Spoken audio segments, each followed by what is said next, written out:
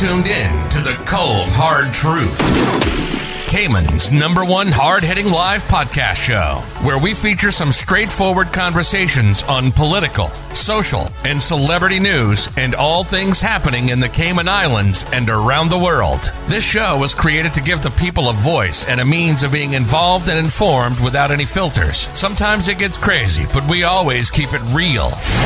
We bring you the tea, piping hot, so grab your favorite beverage and join the conversation via WhatsApp at 324-1612. Email tips at CaymanMarlRoad.com. Now, here's your host, Sandy Hill, broadcasting live from the beautiful Cayman Islands.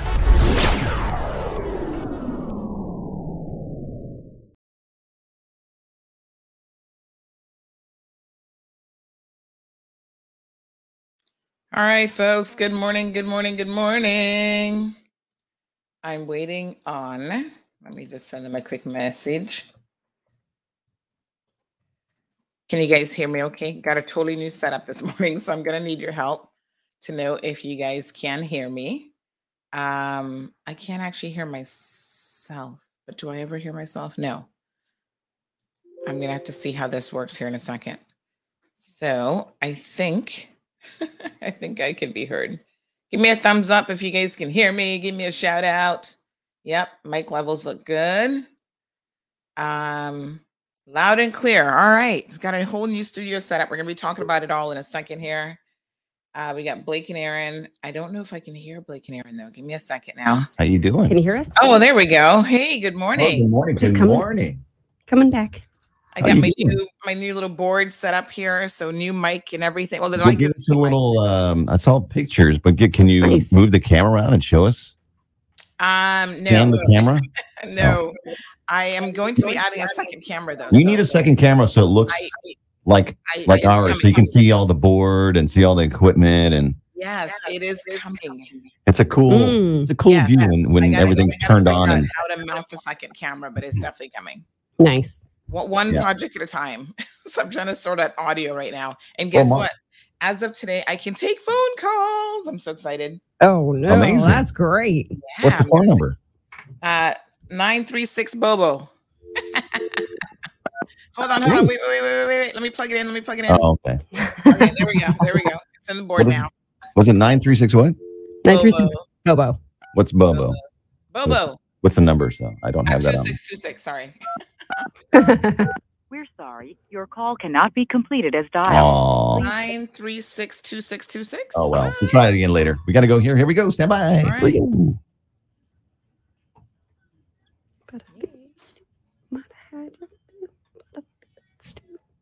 Big news. I have some important news for you. Interesting news. It's Blake and Aaron's Spilling the Tea with Sandy.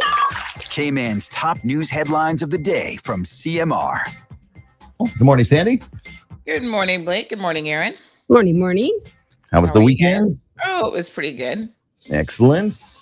What you got for us? News headlines. Well, unfortunately, we got some bad news, I should say. It wasn't great for everybody, but there was a fatality on Saturday. I think it was early Saturday afternoon in the district of Prospect. Our condolences go out to the family of that young man. With a car crash? Yeah, a singular car crash. There seems to be some mixed up story with it that he may have been assaulted before the accident. We're still waiting on the police to confirm those details, but he ran into a wall off of, I think it was Mangrove Avenue. So yeah, condolences to Tall Man's family. That's sad to hear. Very. There's Jobs Cayman has announced over 800 jobs on the Jobs Cayman portal. So the ministry responsible for that is encouraging all unemployed Caymanians to make themselves, avail themselves of that resource. And I think a lot of people are trying to access the website because I'm aware that it crashed on Friday at some point. So I think it had a lot of traffic all of a sudden. Yeah, because people are like, the website is down. I can't get on. So I think maybe that's a good sign, but make sure the website can handle enough traffic. So that's good news. Cruise ships are coming back. We mentioned that this morning. Yay. March 21st. So there's some people who are anxiously awaiting their return, and then there are others who are like, why are they coming back? I haven't missed them at all. But yes, it's a necessary evil, I suppose. And in fact, someone sent me a link last night where Disney has already announced on their website that, cruise ships are returning to the Cayman Islands, and they are super excited about that. So do we know which cruise line is coming on March 21st? No. The ship schedule? It doesn't? Yeah, I don't know that we have the schedule yet. It has been so long. I don't even think I have it saved in my favorites anymore. Yeah. Let's see. No, I don't. Yeah, we'll have to see if we can get it. But yeah, the cruise lines are excited because Cayman happens to be, a really great destination for them. It sells a lot of cruises once they say they're stopping in the Cayman Islands. And the Offreg CEO has resigned, so he has found better opportunities elsewhere. So that announcement came out on Friday that Mr. Malik Cummings will be leaving Offreg, and I guess now they're looking for a successor, which kind of makes me wonder why they weren't planning to have one train all the time. But anyway, good luck to Mr. Malik Cummings and on his new venture, whatever that might be. Oh, we have no idea what that is. So it sounds like it's like sudden. Oh, wow. Well, sorry, I was just looking at the cruise ship schedule. Oh, wow. Oh, sorry. No, he's like, let me jump back to that because let's circle back to the circle back. Yeah. Yeah. Starting on March 1st, they have cruise ships scheduled. Oh, already on the schedule. The Norwegian Dawn and the Carnival Sunrise. Make sure this is Cayman. This is Cayman Port. Okay. Yeah, we're the only Cayman, right, in the world. I'm sure they can't wait. So yeah, not surprised. The 21st though is Disney Magic. Mm-hmm. Like I said, I thought I saw Disney put something out that they were excited. There are practically every cruise ships scheduled every day. That doesn't sound right, does it? On the March schedule. So. Well, we'll have to see tomorrow. That's right. See if there's anybody in port tomorrow. I doubt it though, but it's on the schedule. It's on the schedule. Anyway. Yes. So Jamaica is dropping pretty much all of their COVID, regulations. They've ended travel authorization and quarantine requirements completely. And I've never felt like they really had it under control. No, never. So, I guess they figured, great, let's just give up now anyway. Why not let that fire keep burning? Didn't they give up a long time ago? Yeah, absolutely. So the local embassy reached out to CMR for us to help spread the word that you can now return to Jamrock with nothing in place whatsoever. So no, testing before you go there? Nothing. Oh, really? So, they've legit just dropped everything. So as of March the 1st, the requirements to receive prior authorization through Jam COVID website will be discontinued. It does say that travelers are still required to submit a negative COVID test at least 3 days before. So I don't know how they're going to submit it, though. I mean, that's a bit weird if there's no authorization process. Maybe just at the gate. Okay. 3 days before? 3 days before? No, that wouldn't make sense. How do you do that if you don't have a website? No, I don't. Listen, weddings, burials, and funerals. Info@jamaica.com. Just send it. Somebody didn't think this through. I know. They'll figure it out when the first 1,000 people arrive, and they're like, "What?" I mean, I guess it is kind of the things that need to be, we got to start moving to living with it, but I guess it's a question of how far you're going to go. But they're still maintaining some curfew hours from 12 a.m. until 5 a.m. So there you go. Overnight, they still don't want you partying. I mean, that doesn't. All righty. Yes. It stinks. I'm never wrong about this. And a little bit of court news. There's a number of very interesting trials on at the moment. So on Friday, you guys remember the Tortuga robbery that we talked about some months ago? Long time ago. Yeah. So that guilty verdict for both defendants on Friday. So they'll be having a sentencing hearing in April and potentially looking at anywhere from 9 to 12 years. Oh, wow. Yeah. It was an That's armed a long robbery. time. Yeah, it was an armed robbery. Yeah, but it was kind of ridiculous, like crazy. What's crazy? Sorry. That robbery. Oh yeah, no, it was. Yeah, we're gonna get into quite a bit of details. Yeah, it was legit crazy. And remember our little friend Hank the Tank, the bear. Yes. Yeah. Well, you're not gonna believe this, but he's been cleared with DNA evidence. Cleared of all charges? Well, cleared of some. Hank the Tank will live to see another day, apparently, because as it turns out, he was being blamed for home invasions that had nothing to do with him. So DNA evidence has proved that it was actually a female that was raiding the homes and stealing food. So Hank the Tank will be okay. He's a really big bear, by the way. I've seen pictures of him, and now I know why they're calling him Hank the Tank. I thought maybe you were going to say that it was like a couple of people. They were like, "Hey, listen, hey Bob, what do you say we rob these houses?" They're blaming this bear right now. Yeah. We can as long as we rummage through the refrigerator a little bit, like we're getting food. They'll think it's a bear. Let's go get the Sasquatch. No, but listen, I mean, you can't make this stuff up, right? So the female bear. The bear burglar is a female who's on file with the California Department of Fish and Wildlife. So they actually had her DNA profile. So, yeah, it's crazy. Well, so I hope she's got a long rap sheet. Listen, don't put your house in the middle of the bears area and expect no bears. And then it turns out that there's at least 3 other bears involved, 2 females. Good. So I like Hank the Tank is. The bears are trying to fight back. They're trying to fight back for their property. It's a bear gang. Yeah, you know. Yeah. Again, they're encroaching on their space. So it's pretty hilarious. The Hank the Frank was cleared because of DNA evidence. What next? I love it. All right, all right, guys. Have a fantastic Monday. Actually, we'll talk to you next month. Yes. Thank you. Bye, everyone. There, you confused me. I'm like, what? But yes, tomorrow is next month. Gotcha. See you then. Bye. All right. All right, folks. So guess what? We are so super excited here this morning. We're going to talk about Hank the Bear a little bit later on because this is really funny. I've got some footage from TMZ. Poor Hank. He almost got convicted when it wasn't him.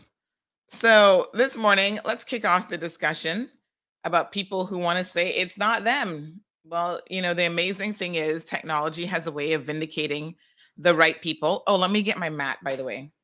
I have my little, I've been using a little foot mat here. Foot mat, because standing for 2 hours is the best thing to do in the morning, I feel like, because I've been sleeping all night. But my little feet don't always like the standing for 2 hours. Anyway, yes, Hank the Tank is cleared because of DNA. Listen, it's just absolutely amazing what modern technology can do in terms of vindicating people and convicting others. And we are certainly going to be talking about that here this morning. But guess what? What day is it? Tell me what day it is. Who's with me? Wake up. It is Monday Rewind.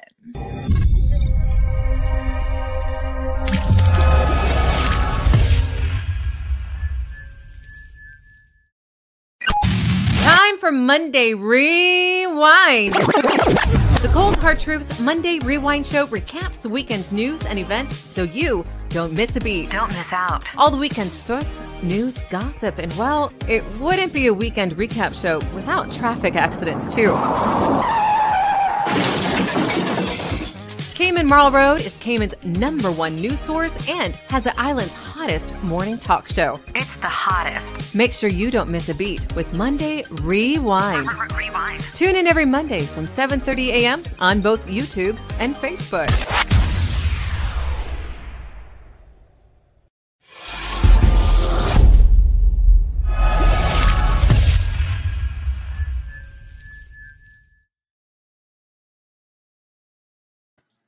All right. Good morning. Good morning. Good morning. Kizwiz says we were echoing. I got to look into that. So as you guys probably saw over the weekend, it was a super busy weekend. Really, really busy getting the new studio equipment all set up. So I got to do a big shout out to a private benefactor. He does not want to be named. Who's been extremely helpful in getting my board to Cayman. First of all, I I fully intended to budget for my board, but he ended up buying the board for me and getting it here in a good amount of time. We were anticipating starting the new show tomorrow, as you guys know, on Bobo 89.1 FM. But slight delay, equipment got lost. You guys know how this is. The engineers came on island and then equipment got lost. And, I think they did quite a bit of work while they were here, but apparently they're going to have to come back and finish stuff up. So yes, we are looking for some additional pieces from the radio station perspective. But here in my studio, I'm clicky-clacking along, folks. So I got a new board and what's his name? Blake is absolutely right. I'm planning on getting a second camera. I just got to figure out how to mount it actually, so that you can actually see my board and all this fun stuff. So second camera soon come in studio. But yes, in the interim, I am here and I have got, back up, Monday Rewind, back it up. So on Saturday, I got the equipment on Friday. So on Saturday, Marlon was here trying to get the board set up for me. He had to basically pull down my entire setup on my desk and just redo it all. Yeah. So I've got a new desk stand, which is great because it's one of these standing desks that I can adjust to different levels. So this works for me. He had to move the gaming CPU somewhere else. And it is actually now underneath the desk. So we got to be very careful with like overheating. And there's so many things that go into this because it takes a lot of processing power where it is. So we have fans that are constantly keeping that area cool. And by the way, I have no AC this morning because the AC, I noticed it last week about Wednesday or Thursday. I'm like, is it early menopause hitting me or is it warm in here? And it turns out it was actually warm because some part has gone on the AC that needs to be replaced. So I've got my AC guy there trying to source that part, hopefully today. Because, okay, man, even if it's not hot, you still need a little choops of a little bit of breeze coming from the AC. So we had fans on this side of the house last night and everything and trying to cool the place down. So, so I've been extremely busy. So after Marlon set everything up for me, then I have been really busy trying to learn how to use the equipment because he's not going to teach me that part. He's like, listen, you're the one, this is your venture. Good luck. He's just going to connect it and make sure it's all connected correctly and it's all working.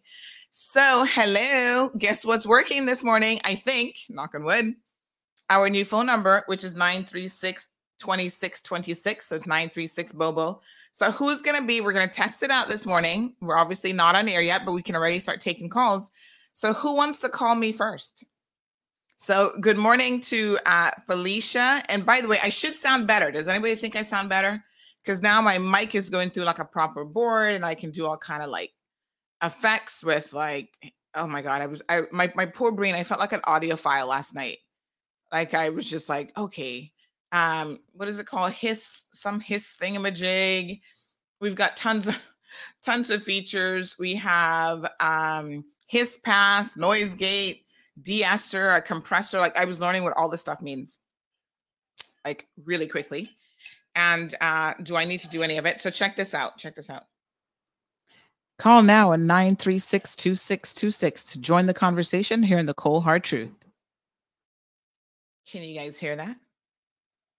Hold on. I have to put on headsets to actually hear it. Call now at 936-2626 to join the conversation here in the Cold Hard Truth. All right. Did anybody else hear that except me? I don't even know what you guys can hear right now, but I think you can hear that. So yes, that's, I think what I need to figure out though, for me to be able to hear the board without putting on the headsets, I think that means that I need to put the speakers directly through the board.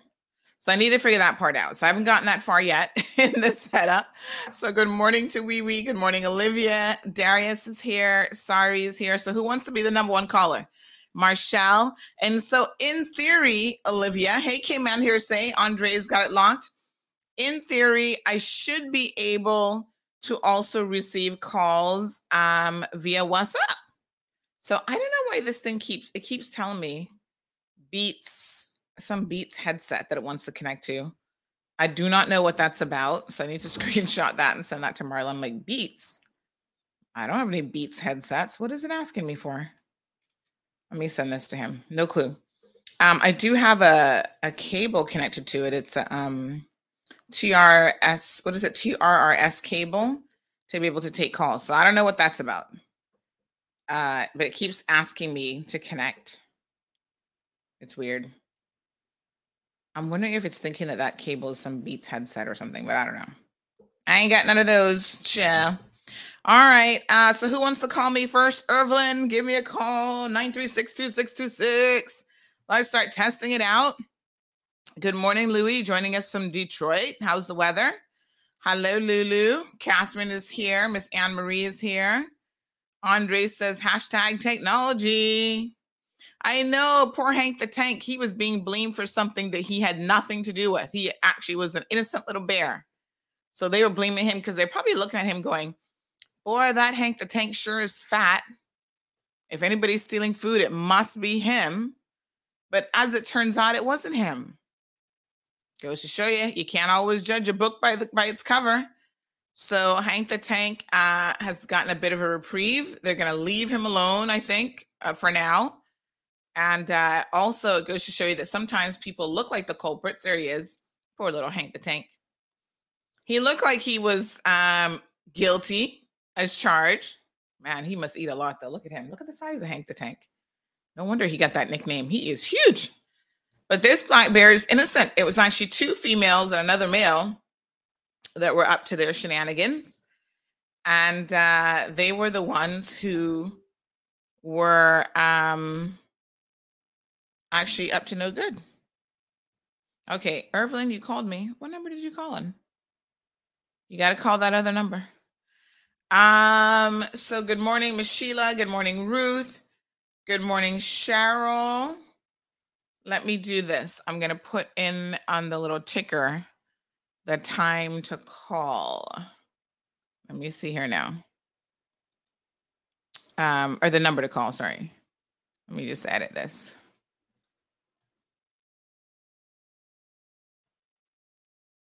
So it's 936 Bobo, which is 2626. All right, so we're getting ready here to basically getting ready for the radio. So we're going to test out different things as we go along. So good morning, Miss Cheryl. Yeah, so there's Hank. I wonder how old he is. He looks like he could be good, good age. I don't know how long bears live for, but he's looked like he's had quite an interesting life already. And yeah, they were trying to put poor Hank the Tank down, and they were wildlife advocates were trying to find Hank the Tank a home, which I think is the right thing to have done. I don't think they should have put him down. But we're encroaching on their area, and then we get upset when they start to come back and steal our food. I mean, listen, I wouldn't want, if I lived in Lake Tahoe, I'm not saying I'd want a bear up in my fridge because that must be a pretty scary experience. But I could understand why bears are, because we keep encroaching on them. So at some point, they're kind of pushing back a little bit, saying, get out of my space. So yes, thank you so much for the feedback on the audio. There's other stuff apparently that I can do, but I wasn't trying to do too much. Ooh, we got our first call. Hold on now. Good morning. Okay, hold on. I think I got it. Hold on. Hello? Oh, wait. Can I hear you? Oh, there we go. Hello. Good morning. Oh, gosh. I can't. Can you guys hear her? I can't hear her. I can't hear you. Hold on. Hello? All right. Hold on now. I should be able to hear you through the board. Hold on. Oh, hold on. Can anybody else hear her? I can hear you on speakerphone, but shouldn't I be able to hear you through the board? Yeah, you should be able to hear me. I know. All right. So this one, I got to figure out why I can't hear you through the board. Can everybody else hear her? We can't hear her. All right. Let me let me try and figure it out. All right. Hold on one second. All right. We got another caller. Good morning. Okay, give me 1 second. Call me back in 2 seconds. I'm gonna change out a piece of cable.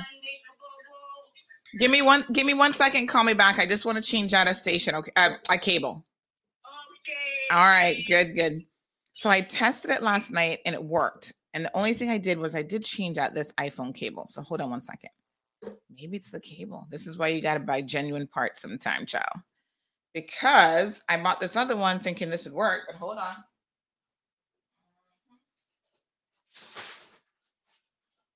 It's a little bit longer. That's why I was trying to use that other cable, but maybe it doesn't work. All right, hold on. I'm going to get you guys to call me back in just a second. Let me plug this in. There we go. I need a longer TRRS cable. Okay, so that now is working. All right, so call back, guys. Give me a call back. Call me back, Evelyn. Yes. We're gonna get this working one way or the other. So I think I just pressed that button. And I can also do Bluetooth connection as well, but I think this one is supposed to be better than Bluetooth. All right. So, okay, here we go. Another call coming in.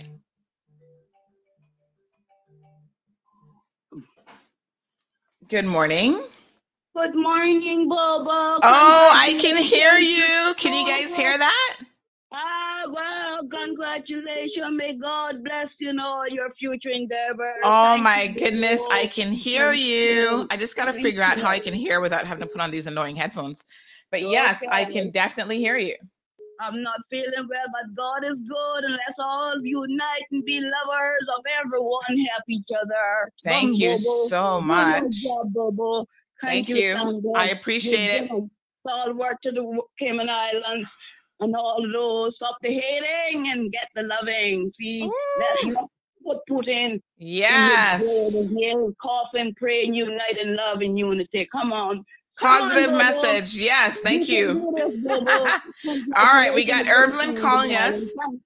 Thank you, honey. All right, let's take another call. Good morning. Welcome to the Cold Hard Truth. Hi, good morning. Yay, I can hear you. So look at that. It was just one little cable that made all the difference in the world, folks. So it's like the genuine USB or lightning connector for iPhone. So yes, wonderful. How are you? Congratulations, Bobo. Thank you so much. Everybody can hear her loud and clear. I think everybody can hear you now. Yes, thank you. Yes, thank you, Evelyn. Appreciate it. So I appreciate the love and support. Thank you so much. You're welcome. Melita, that's not Cece, that's Evelyn. Cece hasn't called in yet. All right, hon, have a good day. Have a great day. All right, I hate wearing headsets, by the way. That's just me. They make me hot, and I'm already hot this morning because the AC issue. But yes, no, that's Evelyn. So I wonder now. I got to figure out how I think I might have to do speakers or something, how I can listen without putting on headsets. All right, so solved one problem. So this TRRS cable, I need a longer cable. This is way too short. So let me work on that. Might have to order that one.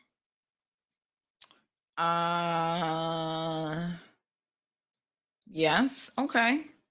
So small steps, right? We now know the phone is working. No, the first person was that was Virtuous Pinook. Good morning, Andy. So it'll be that easy for us to take calls. Andre says Yogi and Bobo frame poor little Hank the Tank. No. Although if you believe some people, you would believe that we're in the business of framing people, which is absolutely ridiculous. So let's talk about this, right? You guys have got to know that sometimes I find defendants to actually be a little bit crazy. And sometimes I find them to be a little bit humorous, but I don't find this particular defendant, Eve High Voltage is her name, and her actual name is Kasnique Patrice. Oh, she's got so many names. Kasnique Patrice Austin Cupid. She's a special case of something. I don't know what this girl is drinking, what kind of special Hennessy she's on, but trust me, it is at a different level completely. So the narrative in her head, she was convicted on Friday. This is why we're talking about this, folks. Now, you guys know, she's an interesting character to begin with. She likes a certain lifestyle that makes for good fodder, I guess. We've talked about her here in the program. She's actually been on the show back in, I think it was 2019. After it was alleged by you guys, this is how she came on her radar, because I didn't know who she was. And the funny thing is, I think I've been Facebook friends with her for quite some time, but I still don't really know her. Like, I have a lot of people on Facebook that I don't know them. We're not friends in the real world. We're just Facebook friends, So probably up until that point, had I seen her out and about, I think my camera's a little bit crooked though. I gotta fix that with the line of I'm looking at my flag. But anyway, we'll get all those little details sorted out. So yes, she came on the show after allegations came about her allegedly misusing at the needs assessment unit. The allegation was that she was actually trying to crook some people. She had some plastic surgery done, and she was trying to pretend like she was a, I guess, sales agent or referral agent or whatever for this place in the DR where she went and had all this cosmetic surgery performed. So a couple of things came out of that, in fact, that were very, very interesting. One thing was the main question was, people thought she was running a scam, pretending to work for this cosmetic agency. And the cosmetic agency did post on their page that she's not a representative for them. I think what it was is, like if you go to a doctor or whatever, you can do like a referral, like refer your friends and you'll get $100 off your next procedure or whatever. So she was actually referring not so much the surgeons, but the facility, the post-care facility that she stayed at. So apparently if you go to the DR, there are these facilities there, because a lot of people do go there for cosmetic surgery. Child, I would never go there for cosmetic surgery. Can I tell you? That wouldn't be me. I want to go to America where if they get it wrong, they put the butt cheek in my other cheek or whatever, I'm going to be able to sue somebody and actually know that they have insurance, and I can actually sue them and get a couple $1 million. You mess me up, you're going to have to pay. But anyway, yeah, she was trying to pretend, KK, you got it right, that she was some sort of an ambassador for this place that she stayed at, this aftercare facility. So they give you a room. I think you're responsible for bringing like your own food and stuff though.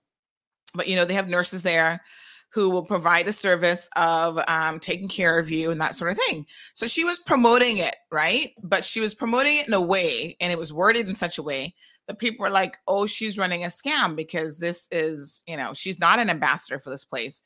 And they did make a public statement on their social media pages that no, she wasn't, anybody can refer, I guess, someone to them. And then, if you mention their name, they will get a discount of some sort, I guess, on their next stay, their next procedure. So I suppose she was forward thinking. She's planning ahead on what procedures she wanted to do next. But the most interesting thing about it is, she'd said that she was going to come on the show, and we said, no problem, come and tell your side of the story. I mean, that's how it works. And then at the last minute, she decided not to come. Now that show was blowing up. You guys will remember this back in 2019. We were still doing the evening segments, and all y'all were locked on. And everybody's like, where's Eve? Like, the bigger questions about her misusing her NAU benefits, because she is a NAU client and she remains an NAU client to this day. I suppose now she will be a client through the jailhouse. So I guess technically she won't be NAU anymore. But, everybody's like, how can this woman even afford to go and get cosmetic surgery done when she's lined up at NAU every single week? And it is a legitimate question. Like, we're not trying to be up in y'all business, except when your business includes taking advantage of the system, because that impacts every single one of us. Whether you're an NAU client or not, we all foot the bill in some way or another. And I feel like those of us who are not NAU clients, but who are out there paying government fees and paying all this stuff, we're not skirting around like we don't have money for anything. We're the ones really who bear the true cost of people abusing the system. So whether it's a tourism stipend abuse or an NAU abuse, abuse is abuse. And so the questions were being asked. How is it possible? I think I'm going to move this mic down a little bit so it's not too much in the frame. So yeah, the question was being asked, how is it possible that this woman can be on NAU and affording to go to the DR for cosmetic surgery? Just like we asked the same question, we weren't picking on her back then. We asked the same question of the Cuban guy the other day. How can he be traveling up and down to Cuba, to get, platinum status on Cayman Airways if he's an NAU client and talking about he can't work? Well, clearly you can work because you are carrying baggages and money and all sorts of stuff to people in Cuba. And that sort of thing. So it's bizarre to think that you are incapable of working and that you have to rely on NAU when you're more than able-bodied. Some people just want to take advantage of the system no matter what is the truth. So anyway, after some pressure during that show, she came on very last minute. We actually had to run the show into overtime because she had told us she was going to come on, but then she wasn't going to come. She didn't have her makeup done because remember when she came on the show, she was like fixing her wig and she's trying to get the wig on. So she came back on and sorted out her wig and whatever. So she came on the program. And essentially what she said at the time was, listen, my husband, who's Caymanian, and our Caymanian children, they're the ones who are the NAU client, not me. So whatever money I have and however I want to live, if I want to party every weekend, do X, Y, Z, whatever, that's my business.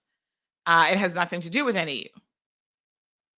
Well, y'all know that technically that doesn't make any sense because NAU looks at the family. So her desire to not work and all this puts pressure on the husband and the entire family. And that's why they need the extra help. I mean, if she could actually find a job, keep a job and work and whatever, and not spend her money frivolously on tailored clothes every weekend to go out and floss, she probably wouldn't need NAU. So of course that makes no sense, but that was what she told us at that time, that the government has an obligation, and the government by extension means we the people, have an obligation to maintain her children and her husband because they're the Caymanians. Anyway, she's the type of person, she reminds me of a certain male. I want y'all to think really hard about who I got convicted for being in court for. I'm not going to mention his name, but y'all know who I'm talking about, who likes to live a certain life on social media. So these people pretend to be something that they are not. And I want to talk about this now because in light of the conviction, this is actually quite important, right?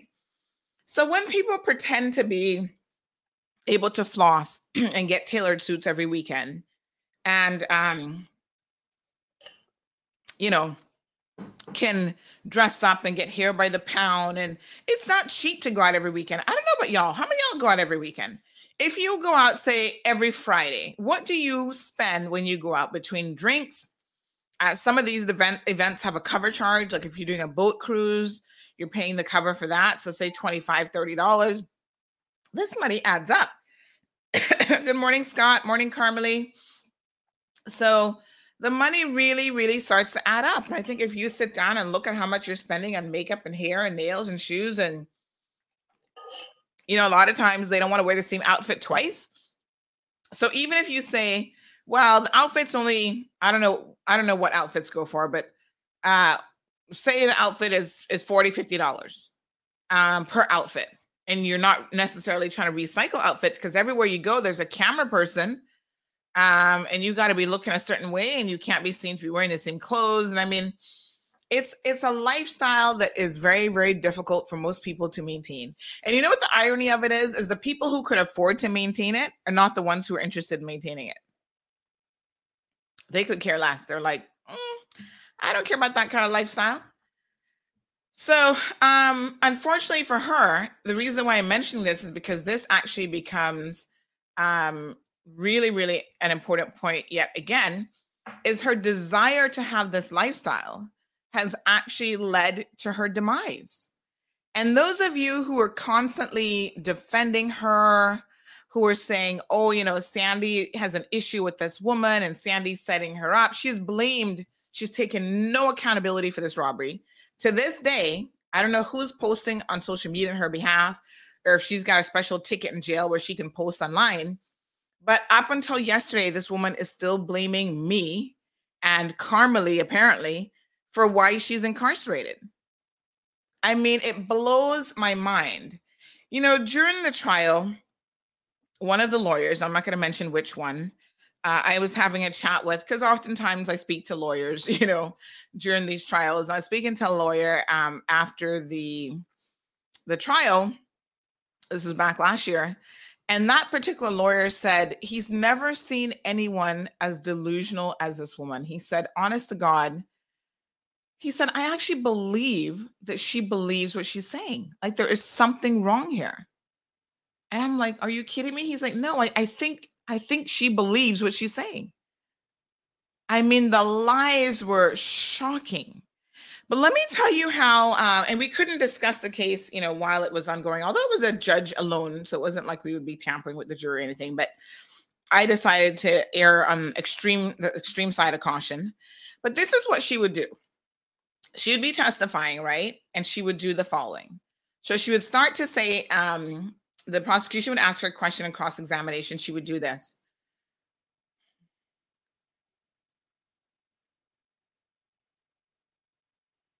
So before she answered the question, she had to really think about it. And then she would start mouthing to herself what the answer was supposed to be, as though she had to prepare herself to actually answer the question. Now, you guys know that anyone who, like if somebody asks you the question and you have an answer and it's the truth, you don't have to really think about it that hard. You don't have to be like, and that's exactly what, I mean, I've never seen, listen, I've sat through quite a number of trials now, and I've seen all kind of criminals, left, right, and center, hardcore, some not hardcore, whatever. And I have never in my life seen a defendant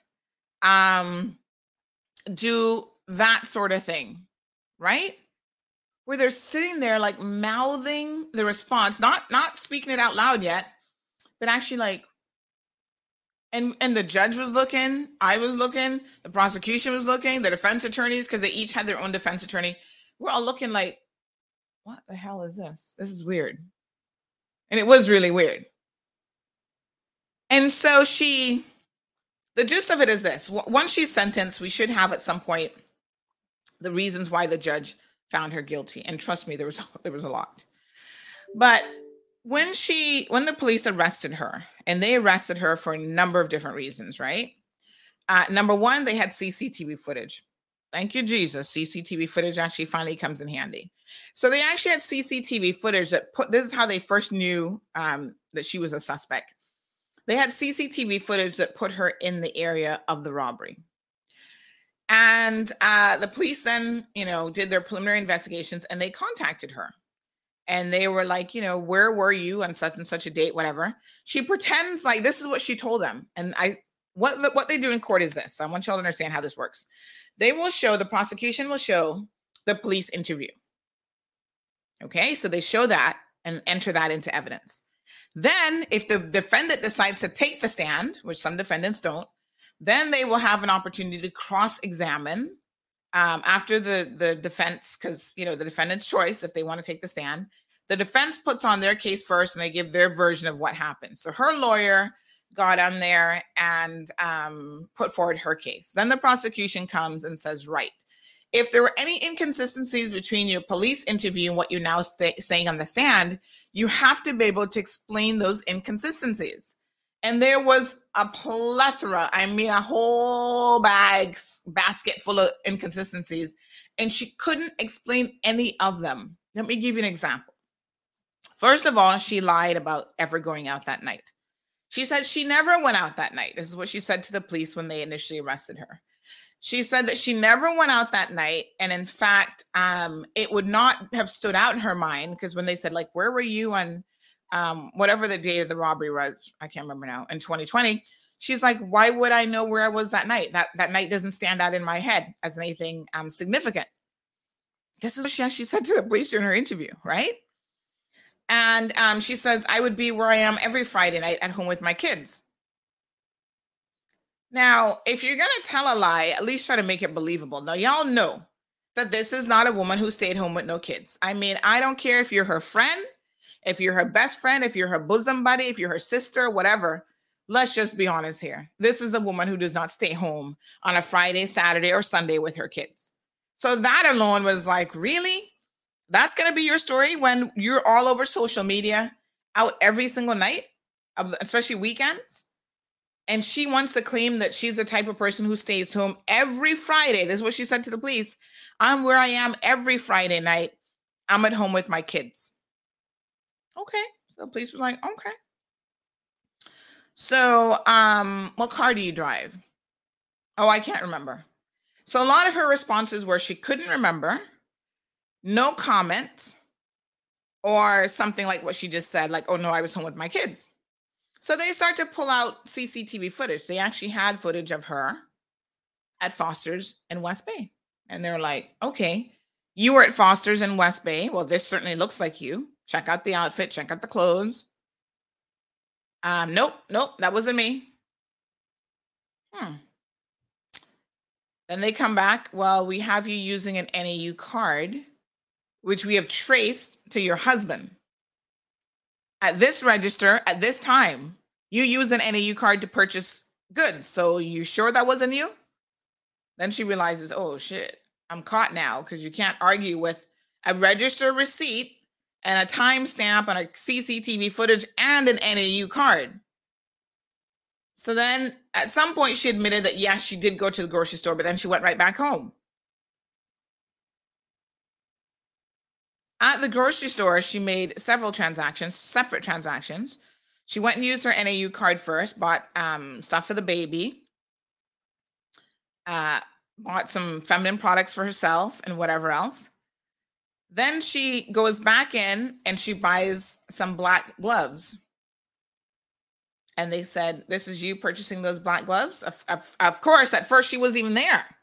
And then the storyline went from, okay, I wasn't there, to yes, I was there. Yeah, that was me. Yep. Okay, I see myself on CCTV in Foster's Food Fair shopping. Didn't pay with the NAU card for those items.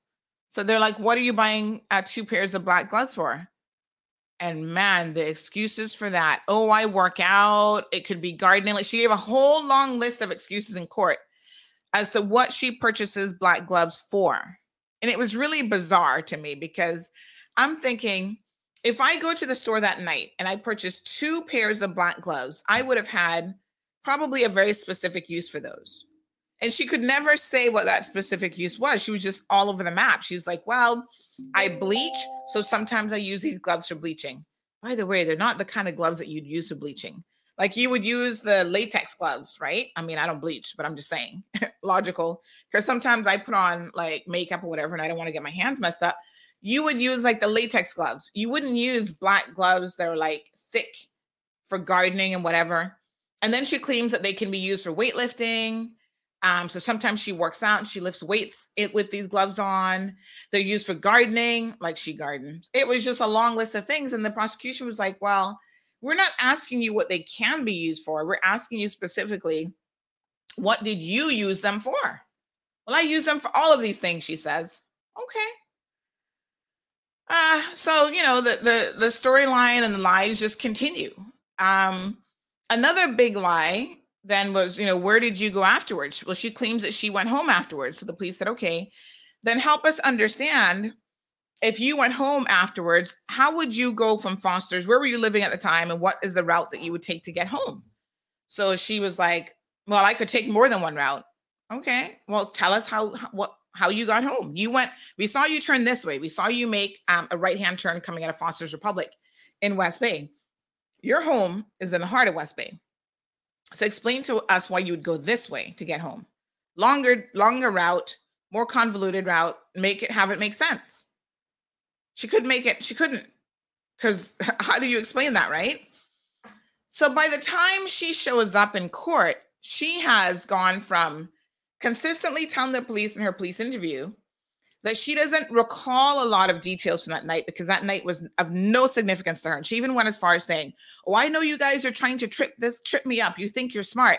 But I'm telling you, that night, it wasn't my son's birthday. It wasn't anything that would stand out. So why would I remember these details? Which is actually a fair point if it was the truth.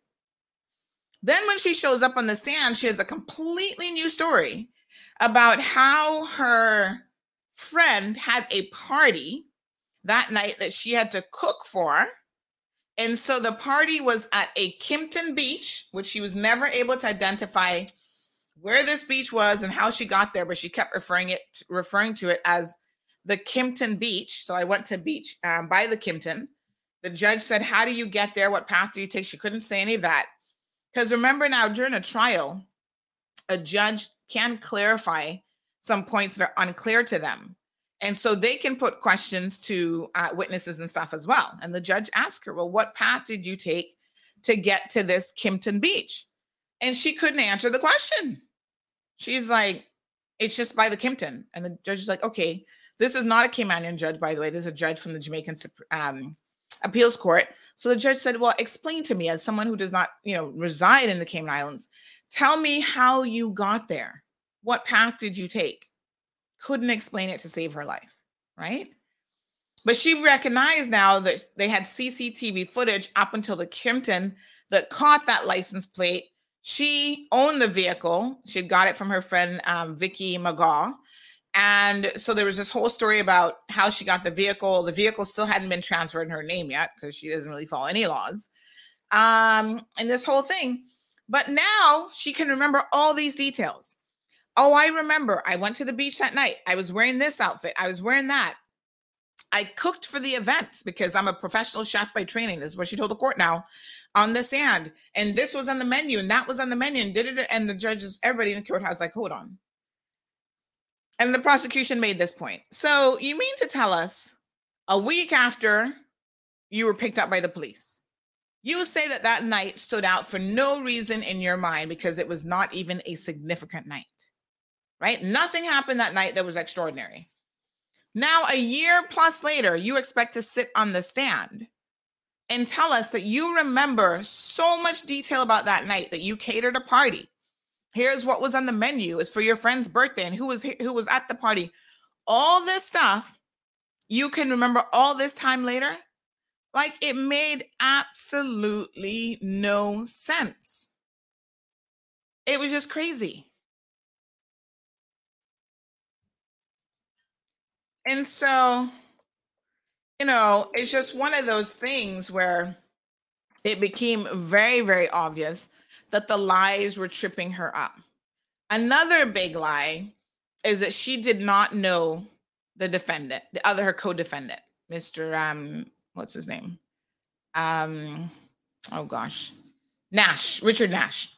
So apparently he's Richard Nash and his dad is also Richard Nash, but they have different middle names, right? So she says now that she doesn't know him. And this was a very confusing part of the trial, I must tell you. Even my brain was like, couldn't process what the hell she was trying to say. So, you sure you don't know Mr. Nash? Nope. Okay, well, you got in an accident with a Mr. Nash at this point in time. You see him at parties. You're communicating with him on WhatsApp and Facebook and da-da-da-da. She didn't know how good the police could be with all the forensic evidence, right? I must say, the police really had this case together. And then she goes from not knowing him to using him as a potential alibi that night to say, oh yeah, he came in the area to give me documents because I was trying to get him sorted out with a work permit. I was going to put in a work permit for him. So he came to drop off immigration documents at the party. But you didn't know him? Well, I don't know him. I know of him. And so this is one of the things that she repeatedly said in her testimony, so much so that the poor judge was like, can you explain, what do you mean that you know of him, but you don't know him? Like, what does that mean? Well, I know him, like, to see him out. I know who he is because his father was my tailor, but I don't know him. So you're going to take out a work permit for this guy that you claim that you don't even know? Yes, because that's what we do as Jamaicans. We help each other out. This is what she was saying in the stand. Okay. So you don't remember having an accident where he was involved in the accident? You haven't seen him at the tailor shop that you spent so much time in? Because she's like, oh, she knew the father very, very well, but didn't know the son. What number is this? He goes by some Sika boss or Sika something, some other name. You know, most Jamaicans have more than one name. I hate to tell you. But he had some other name that he went by. And she's like, nope, don't know him. But yet there was correspondence between the two of them that proved that they knew each other, including social media correspondence. And then the phone, all the phone monitoring put him in the area. He never took the stand, by the way. He never testified.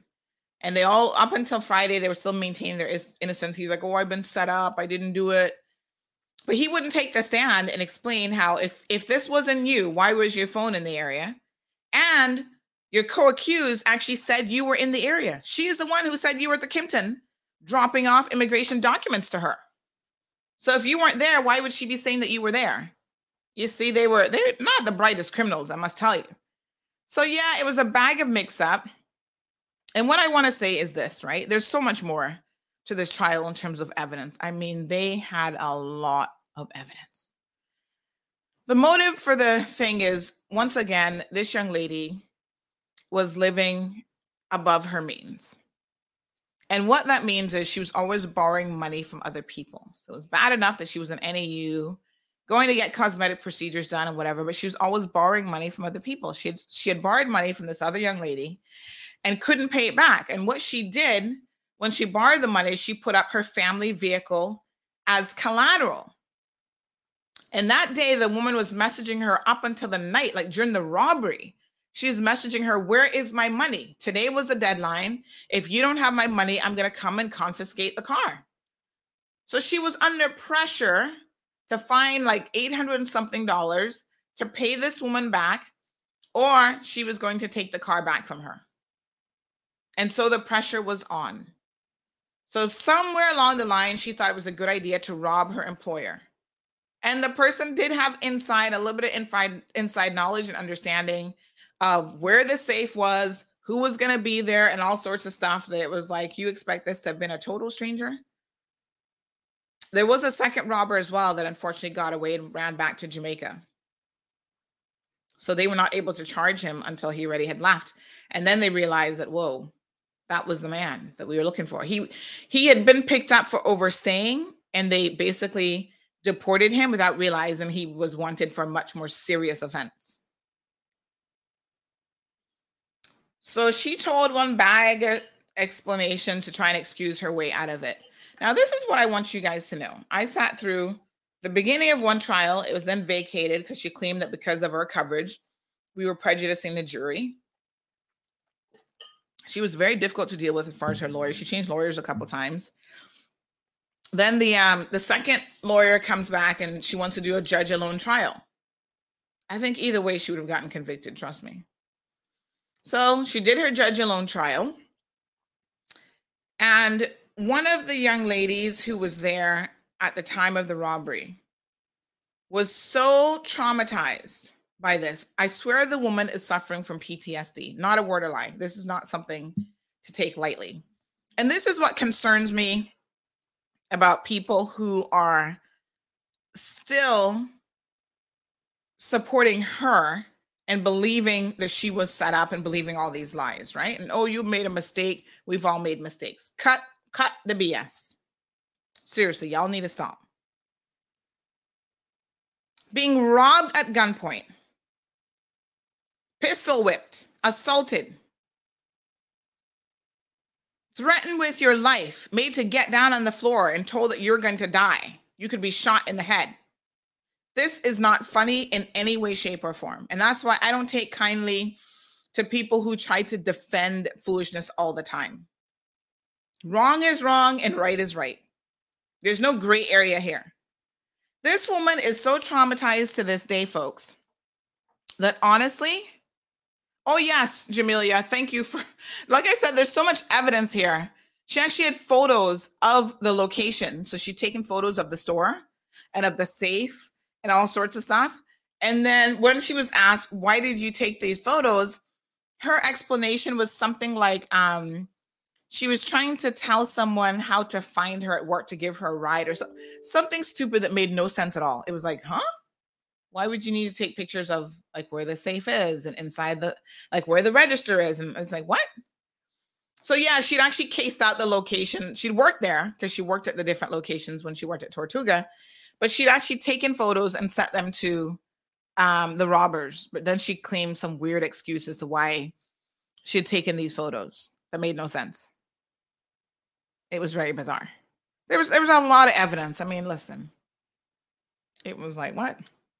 So after she robbed it, all of a sudden she could find money to pay off that debt, by the way. And then she tried to quick time sell the car and then pretend like she didn't even have the car. She threw multiple people under the bus, including one guy who he had bought the car from her. And then she was trying to say that the two of them were in some kind of a relationship. This dude was like, please, I'm not in a relationship with this woman. I bought the car. The car had all kind of issues. She sold me a lemon. It had engine issues. It had this, it had that. You know, so she tried to offload part of the evidence, is what she thought, by selling the vehicle to some unknowing suspect. And then try to change up the date of when she supposedly sold it to him to essentially throw him under the bus. And then claim that, he had liked her and he was messaging her to be with her. It was like, what? The guy was like, no. And then she said how, that night when she went to the beach, this is how she was blaming somebody else. Someone else came, the same guy now that she's saying she was checking, which I don't know how her husband accepts that kind of foolishness, but all fabricated just to try and make up an excuse. He came and borrowed the car from her and didn't return it until God knows when. And then her friend Vicky McGaw gets on the stand and lies, because she had one original story that she told police and her statement. Then she lied and changed that up to say that, she had texted her to say, basically tell so-and-so to meet me at Governor's Beach, which is right across from the robbery location. And she's like, no, well, she just meant further up, or some mixed up story. So Vicky McGaw now is in the mix, lying for her. And the judge actually said on Friday that this woman lied to try to help her friend. I'm thinking, is anybody going to charge her with perjury? Because lying on the stand to cover up a crime should be a very serious offense.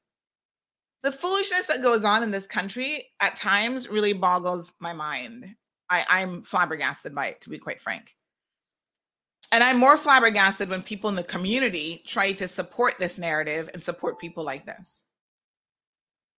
So the woman who was pistol whooped and, whatever, she's now suffering from PTSD. Every time she has to talk about this, the woman legit bursts out in tears, starts crying, and she starts shaking uncontrollably. And I'm like, has anybody gotten this poor woman some therapy? Because she needs it. You talk about PTSD, it's a real thing.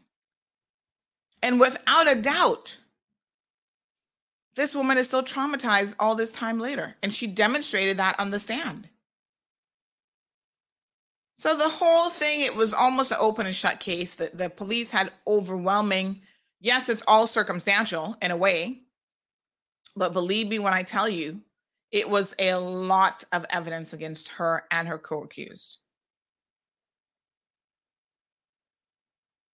They tried to say, the robbers spoke with a Caymanian accent. Well, when you're in that kind of a trauma, you probably are not really paying attention that well. Plus, it was a Filipino saying it was a Caymanian accent. I'm just saying.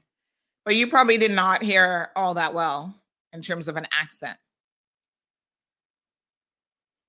They found similar clothing to what he was wearing that night at his place. He also claimed that he did not know Eve.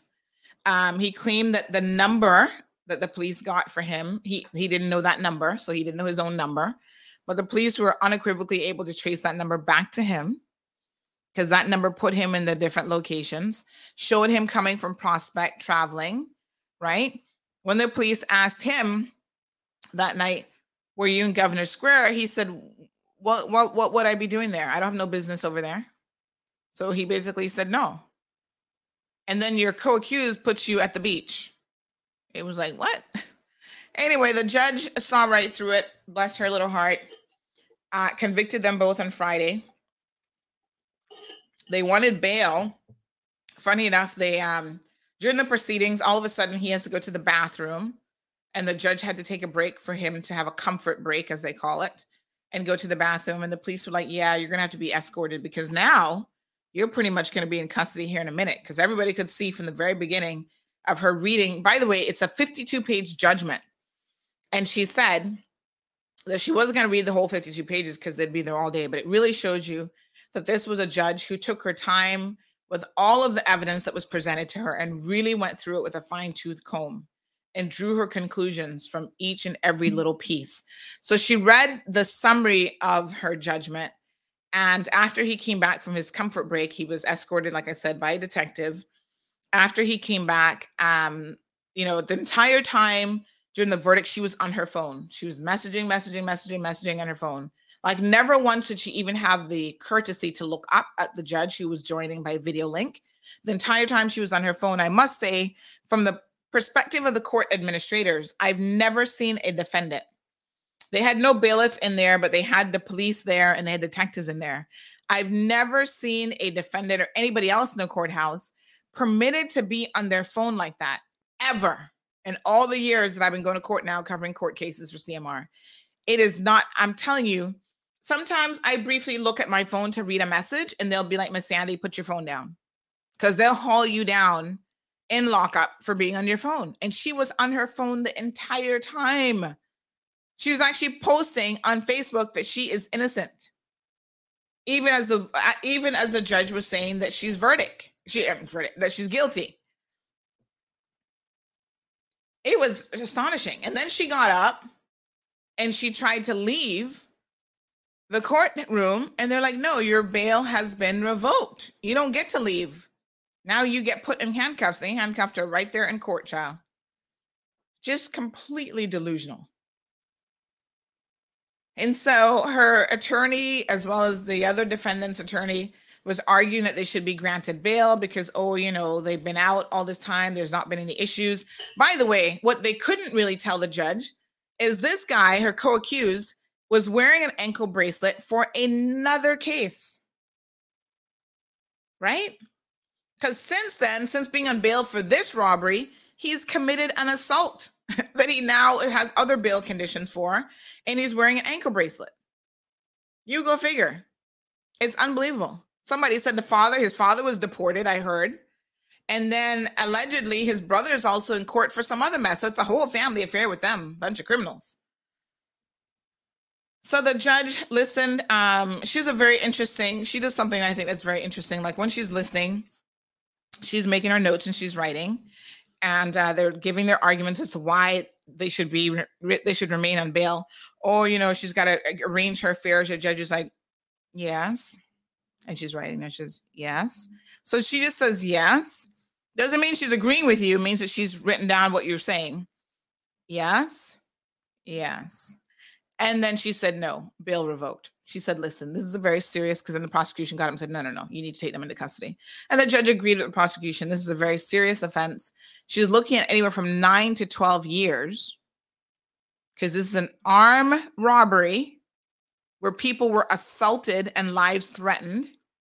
And throughout the entire time, this is not a woman who would come to her senses and say, okay, I fess up, I did it. Throw yourself on the mercy of the court. Sometimes you have to do that. If you're listen, you just say, I'm sorry, Your Honor, I made a poor choice in life. Forgive me. Because then you get a deduction. I think it's is it 1/3? But you get a percentage off for an early guilty plea. So she's not even going to get that. And then on top of that, let me just tell you what she's been doing since then.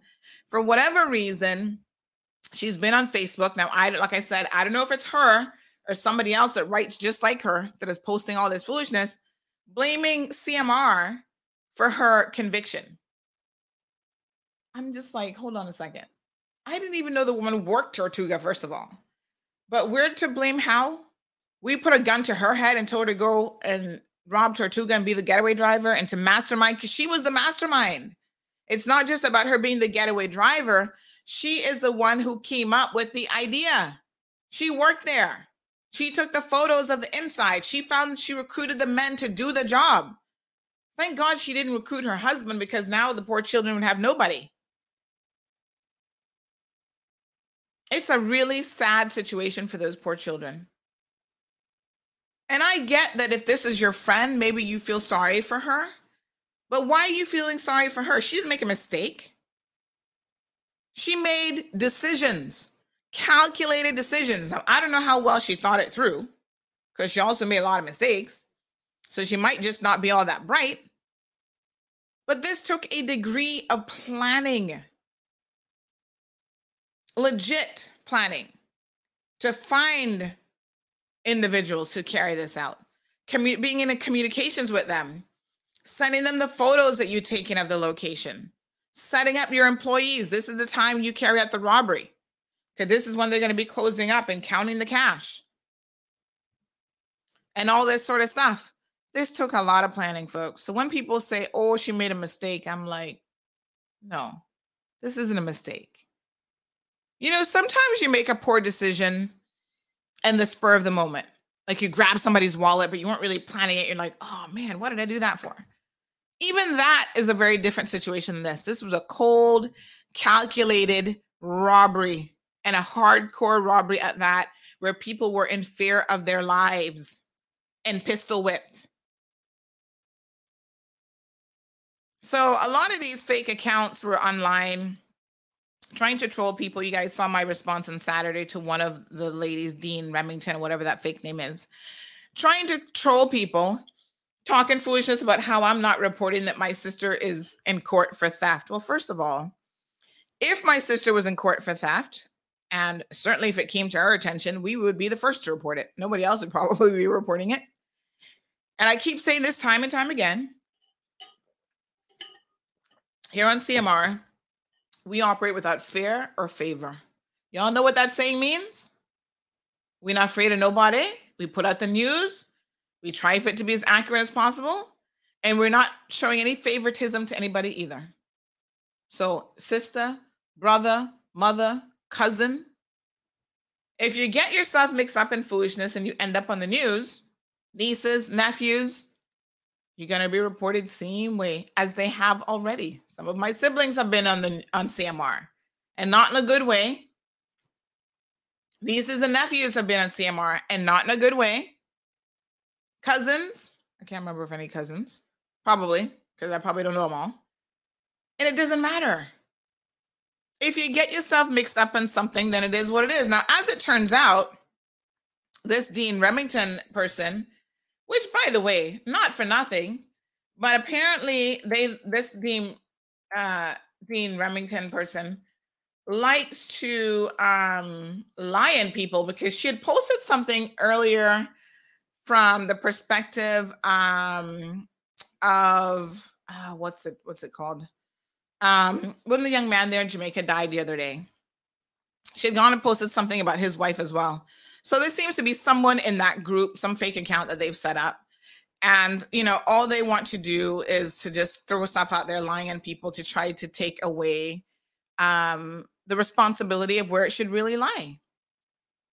So here's one of the fake accounts. Anonymous person says, listen, it's quite obvious you have it out for her. You talk about her every day.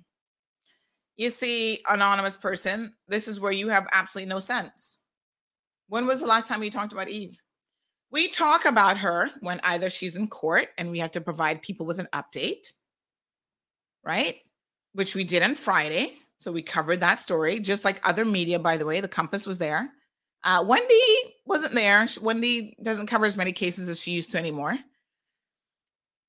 And the Compass was there to get the footage of her leaving the actual courthouse we put in the car as well. I think they might have missed it, though, because I think Andrea walked away before she came out. And so we cover that. When she starts posting stuff, like I said, just like our other little male friend, they live this fake life and they want to post these lies.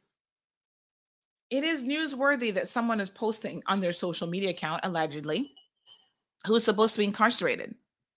And not only are they posting while supposedly incarcerated, but they're also, once again, trying to say that somebody else is to blame. Now, if this girl had any sense whatsoever, I don't know if it's her, like I said, or if she has somebody else set up her account. But if she had any sense whatsoever, she would know that the prosecution is sitting there watching her social media pages.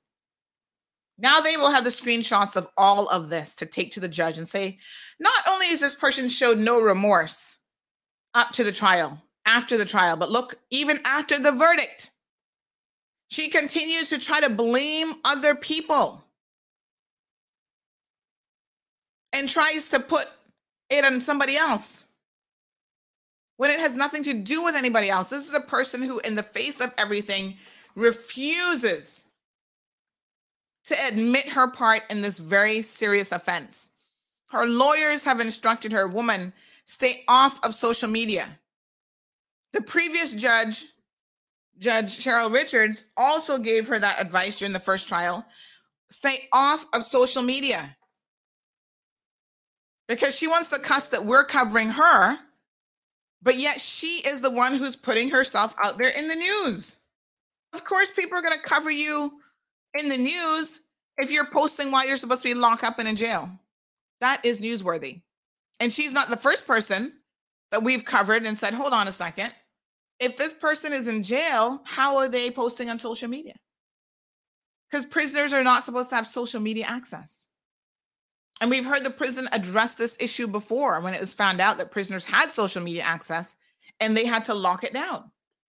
So anonymous person, you can come in here and be an anonymous person all you want, because at the end of the day, right? Only a fool like Eve, only a criminal like Eve, only a liar like Eve could be trying to make this about me. This has nothing to do with me. So she's trying to gain the sympathy of a few simple people about how I am harassing her. Well, y'all need to look at what the evidence actually demonstrates. The evidence shows the opposite. You see this case right here? This is her for another case again, where she is being charged with multiple counts of harassing me. Isn't it ironic? So I'm harassing her, she claims, and she wants to blame all this stuff on me. Well, she's tried her best to get the police to investigate me. She's made a complaint, like any person is permitted to. And the police have obviously found no merit to her complaint whatsoever. Isn't that ironic? I have made a complaint, and they have found merit to mine, quite interestingly enough. And now she is facing, let me see how many offenses. It is misuse of ICT, March the 22nd. And there's 2 separate offenses on April the 30th.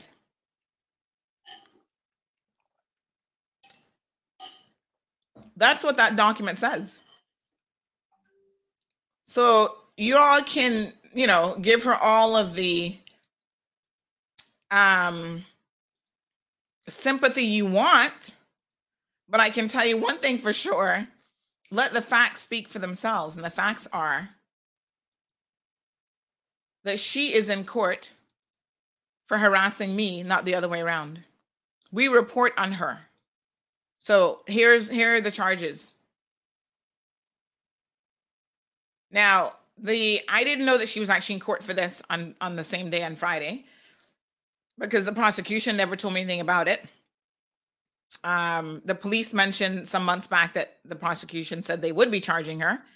But of course, they don't tell me. I don't know if I'm going to have to testify at some point in relation to that or whatever, how this works.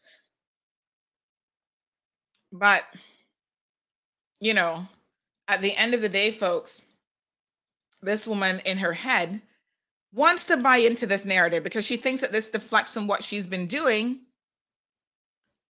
That, we're harassing her. Here's what she says. She has no ill feelings towards the judge, because any judge would have come to the same result if they were given fabricated circumstantial evidence. Wow. Well, I would say if any judge would come to the same conclusion, maybe you need to consider the fact that none of it was fabricated and none of it was circumstantial.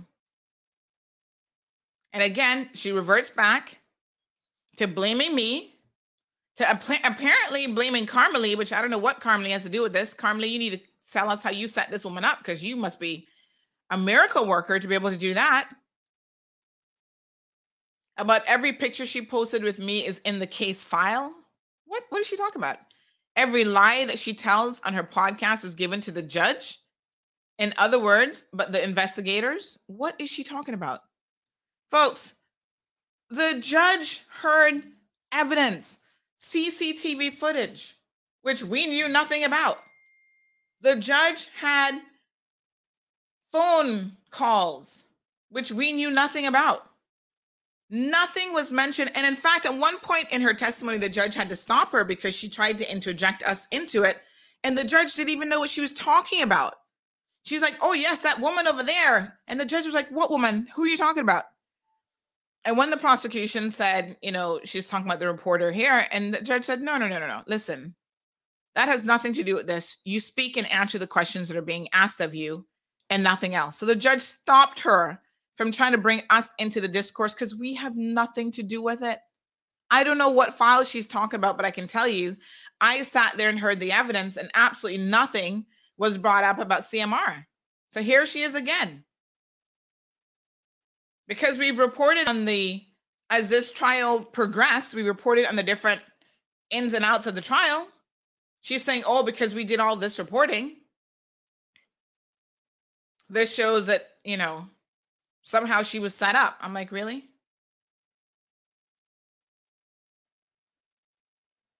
What is she talking about? My case was tried in front of the whole world. Not really.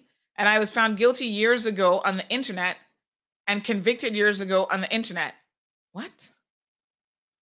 The judge does not read Cayman Mall Road.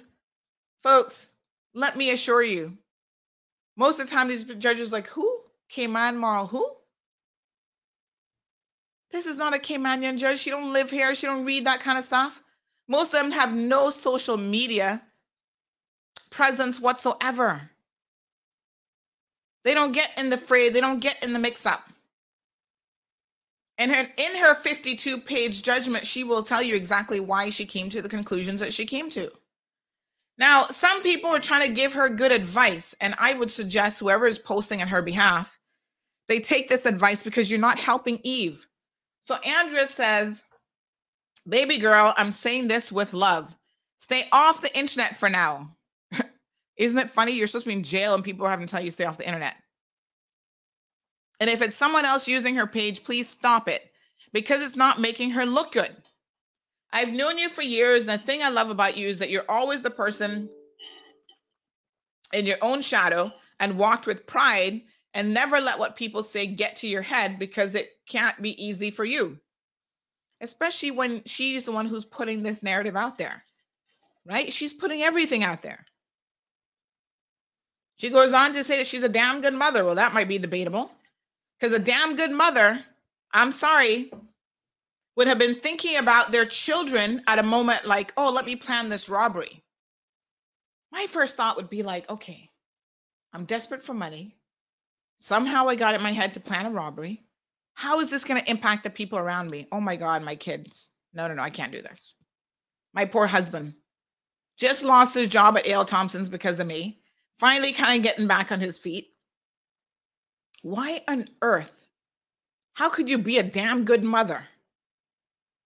Going out every weekend, flossing and partying, and then put your entire lifestyle on your entire life, the lives of your children on the line.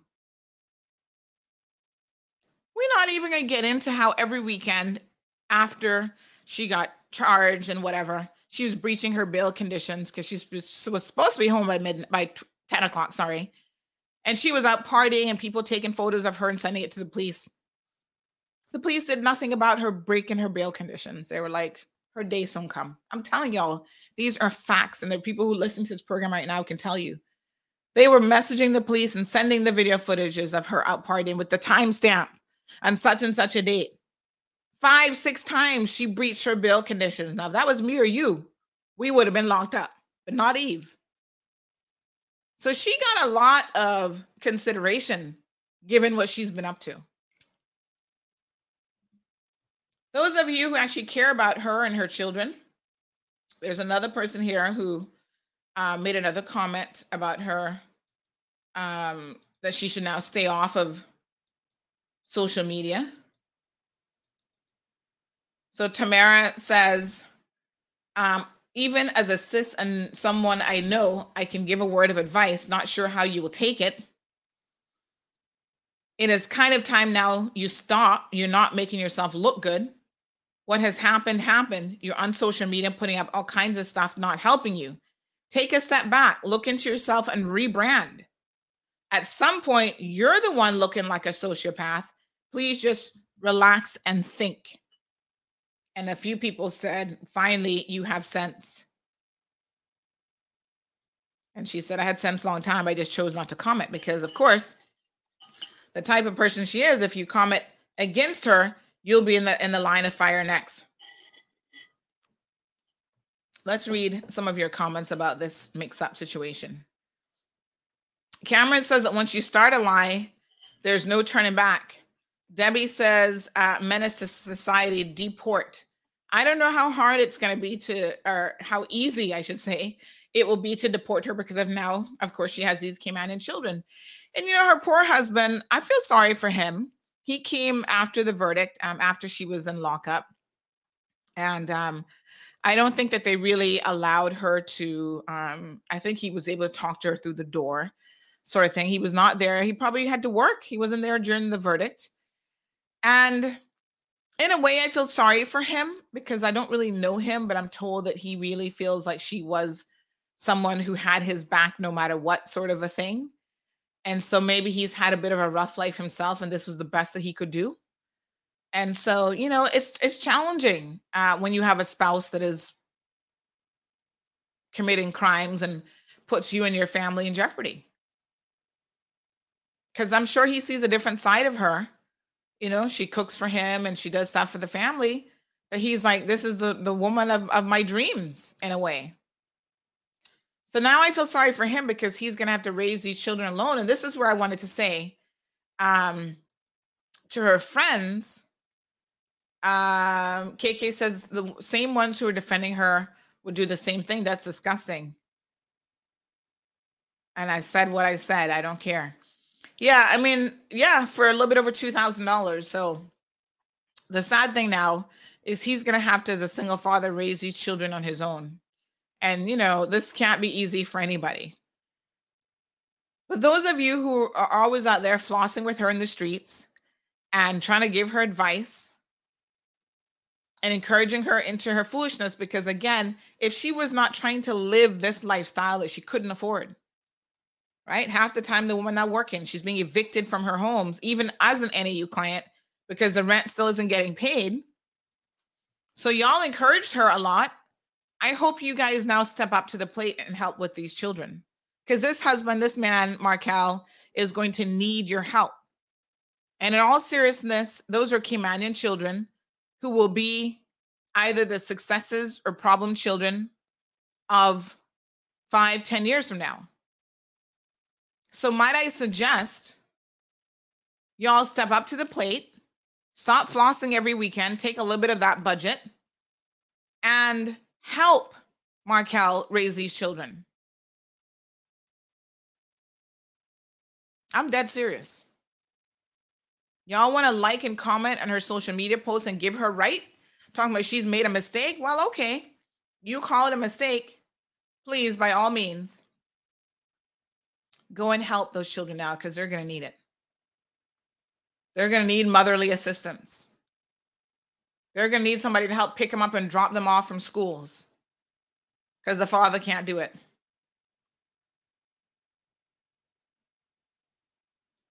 Jamelia says, oh, he loves his Clarks. Oh, yeah, that was another thing. He was wearing Clarks during the robbery and during the trial.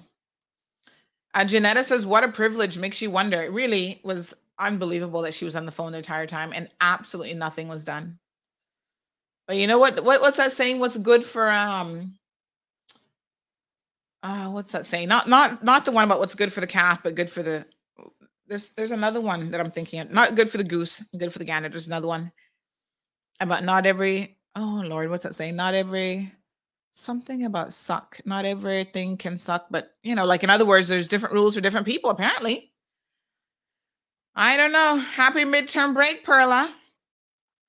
Cornelia says, I'm happy justice is served, all for the greed of money. And, even after this woman was arrested, she was trying to claim that we fabricated an email from her boss, her former boss at Tortuga.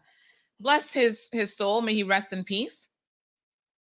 But I can tell you that Mr. Hamilton himself, who I spoke to after this incident, was really, really hurt that she would do this to him, because he's like, listen, we hire a lot of people who are not always at the top of the list in terms of getting hired, right? They have very low skill sets, and, they have a dismal track record, always getting fired from every place that they go.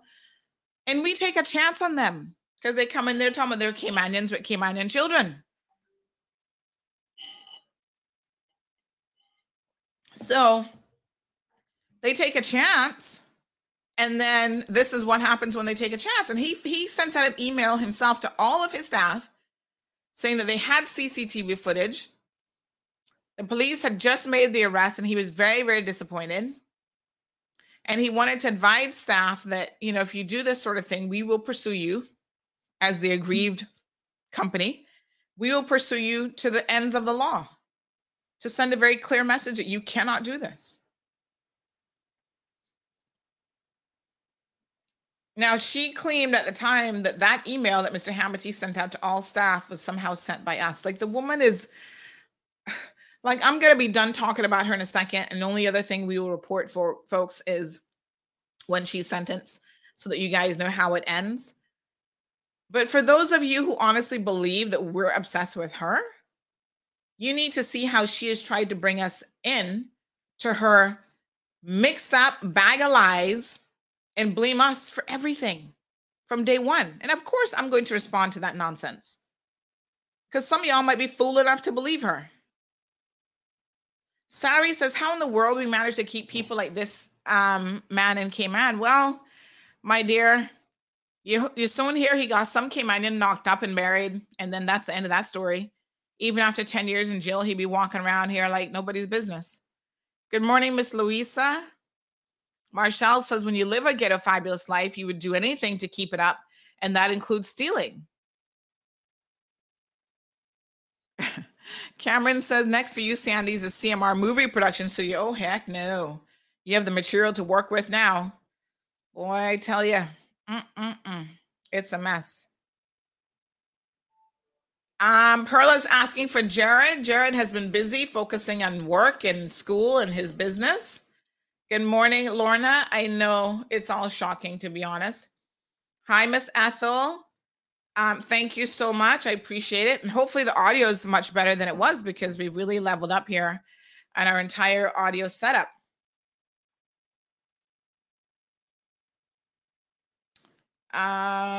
Do you know that's how Caymanians work? They're never on the exact date of events or anything at all.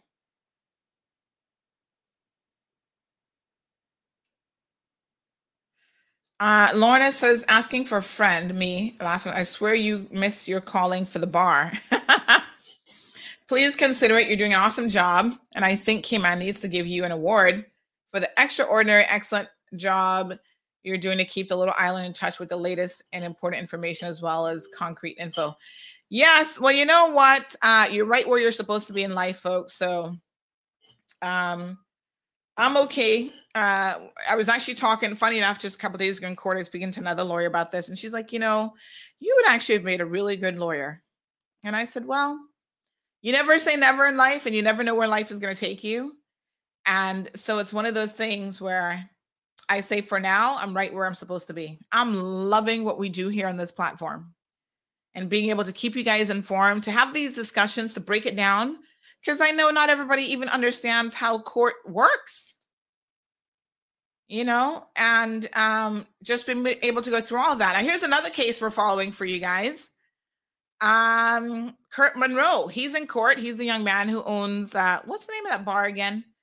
He owns some bar there in town off of Smith Road. And he was found with a firearm in his possession. Now, poor little Kurt. We're not going to talk too much about him because that's a jury trial. So sometimes there's a reason why I'm not saying anything at the time. But don't worry, we got our eyes on the ball. I'll let you guys know how that's going to go. Kizwiz says, Sandy, you better hold your corner because they going to try come for you. You know how it is, child. Make them come. How many cases are unsolved? Court office needs appropriate and professional investigators. Well, it's not the court office that investigates. It's the police. So, you know, sometimes the police get lucky. I tell you what, police reporting is a little bit of luck. And sometimes it's just solid forensics as well. This case had CCTV footage, phone records that really were the foundation of the basis of this. And the judge really talked about how those things were impactful and her drawing her conclusion. The lies. But of course, she said sometimes a person might lie and there could be a perfect explanation for it. So she needs to give the defendants as much,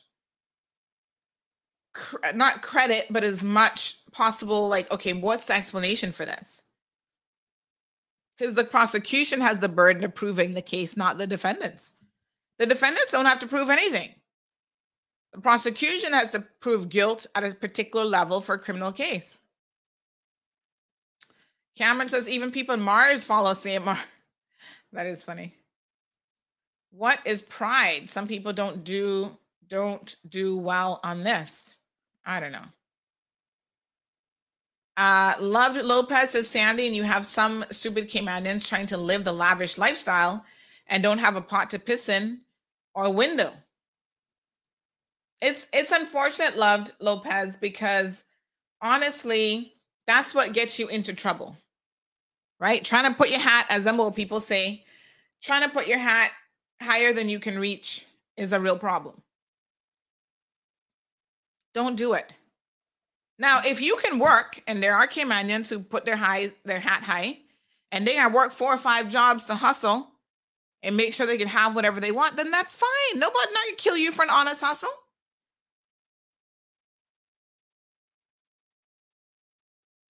You can earn all the money in the world if you're doing it the right way. Moya says, considering this is an armed robbery that she planned, she should be deported. Given the possibility of 6 to 12 years, the children should be close to turning 18, so that eliminates her ties to needing to be a resident in the Cayman Islands.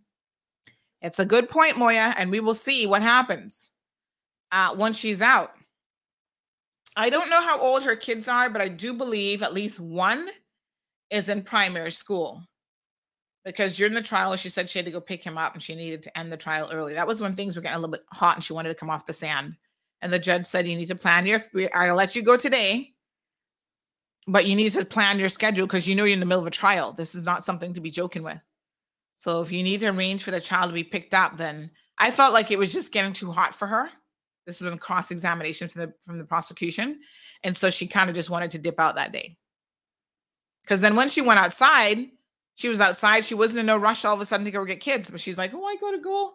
At 3:30, she tells the judge, oh, the kids were supposed to pick up at 3 o'clock. And she wanted to end the trial early. But then when she went outside the courthouse, she was in no hurry to get to her car. So this woman, I mean, lies upon lie. I mean, listen, there are some people in this world who are delusional. And they are pathological liars. And they lie about everything. And it strikes me that might be the kind of person that we're dealing with here. I don't know if that's mental health or not, but I'm just saying.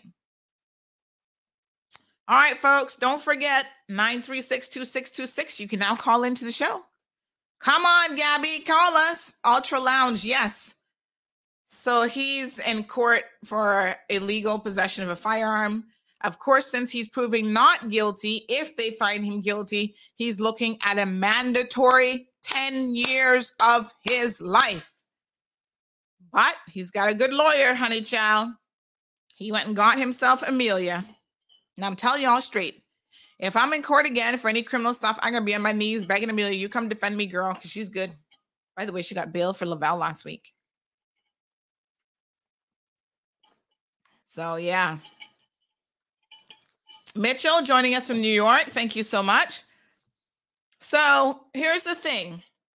with the new phone setup, you guys can actually call me, not just on the regular line, but you can call on WhatsApp as well. That's pretty cool, right? So you can call that number WhatsApp.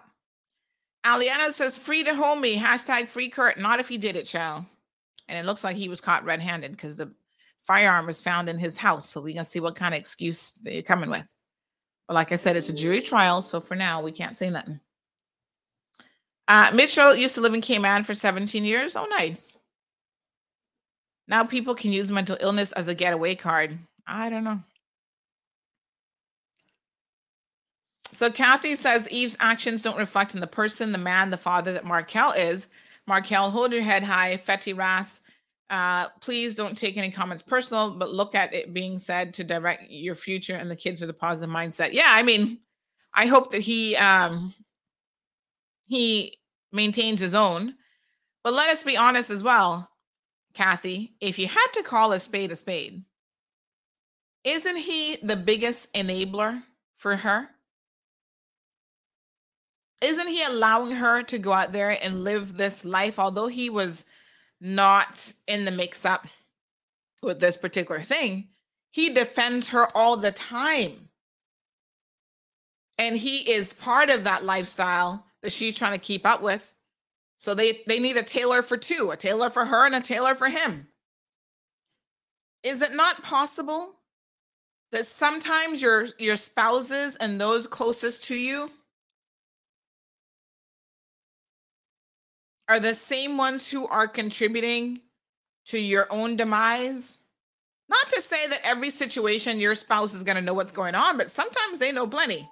And they need to step up and say, listen, if you want me and you to continue to be together, I can't have you out there breaching quarantine. And I'm doing it with you. So sometimes, Kathy says maybe he didn't have a choice. Everybody has a choice, honey child. Sometimes you got to step off people.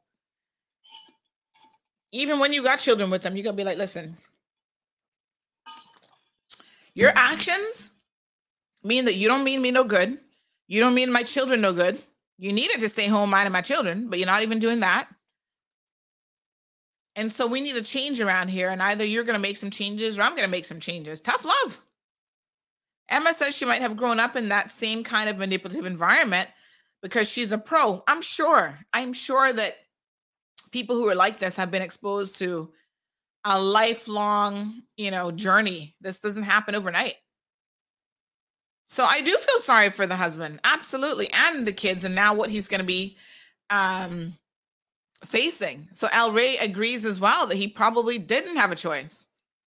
Are people in relationships and not have a choice anymore? Is that what goes on? Like I said, I know when you have kids, that complicates things a whole lot. Because some of y'all be staying with people you don't even like, but you got children with them. You're like, oh, I got to grin and bear it, child. Y'all be telling me, Sandy, he's out there doing this and that, and he got his Spanish woman on the side, but we got kids. And I'm just like, okay, but you do know you're exposing your children to this.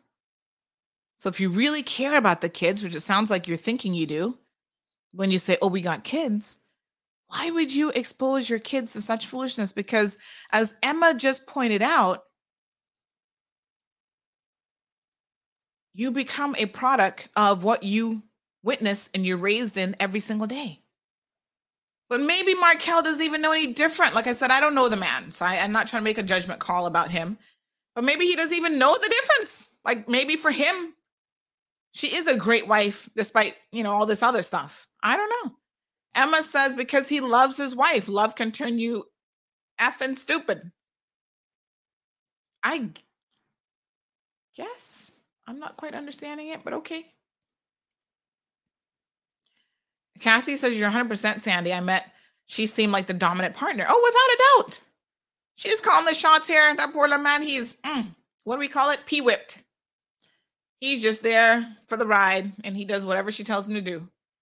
And she's a little bit older than him, too, so I feel like she's probably more street smart than him. So, yeah, she's running the show. Poor thing. What a mess. Look at where Marshall gone with this now. I wonder if she used to beat her husband. No. I mean, listen, it's not unheard of that men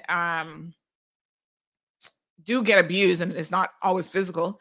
It can be mental or psychological abuse. El Rey says probably was browbeat. She wore the pants. I guess that makes some sort of sense. Anyway, folks, it is what it is. Sad for those children. Emma says women control men quite often, and poor man can't do shit without that woman's approval. It is, like I said, p-whipped. And I don't know, y'all hear these stories about these women who be putting stuff in men's drinks and all kind of stuff when they cook from and whatever. They mix up some kind of special sauce. Child, please. Y'all know that wouldn't be Marlon Hill, child. He'd be like, what? You did what?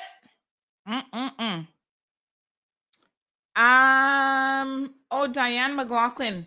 Yeah, you know what, Strong-willed? Sometimes the civil cases are very, very hard to follow up on because the parties might like settle and do other stuff. And the civil registry doesn't allow you free access to the case files like they do on the other side and the criminal side, which is a bit weird. So sometimes, unless the parties are willing to give an update, it becomes very, very difficult to get those types of an update.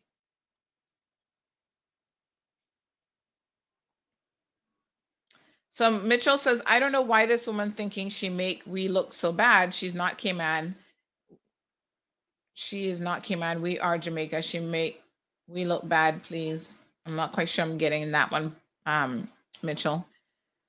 Kathy says, stop. You just made me spit out my coffee.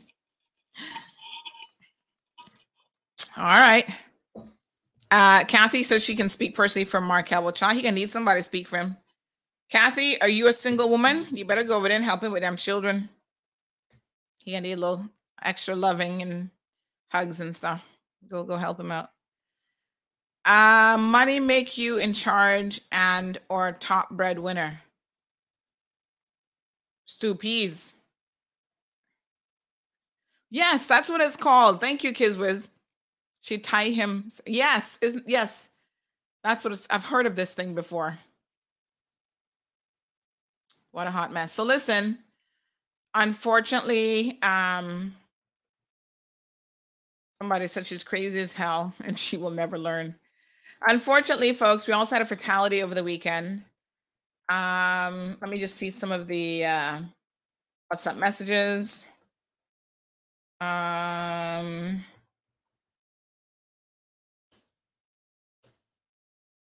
So someone says no outfit they wear is $50 or $60. They tried to outdo the next person. Well, I don't know what they cost, but all right. All right, folks. So Tall Man is his name. Lost his life over the weekend. Kathy says, no thanks. I'm quite fine living my single life.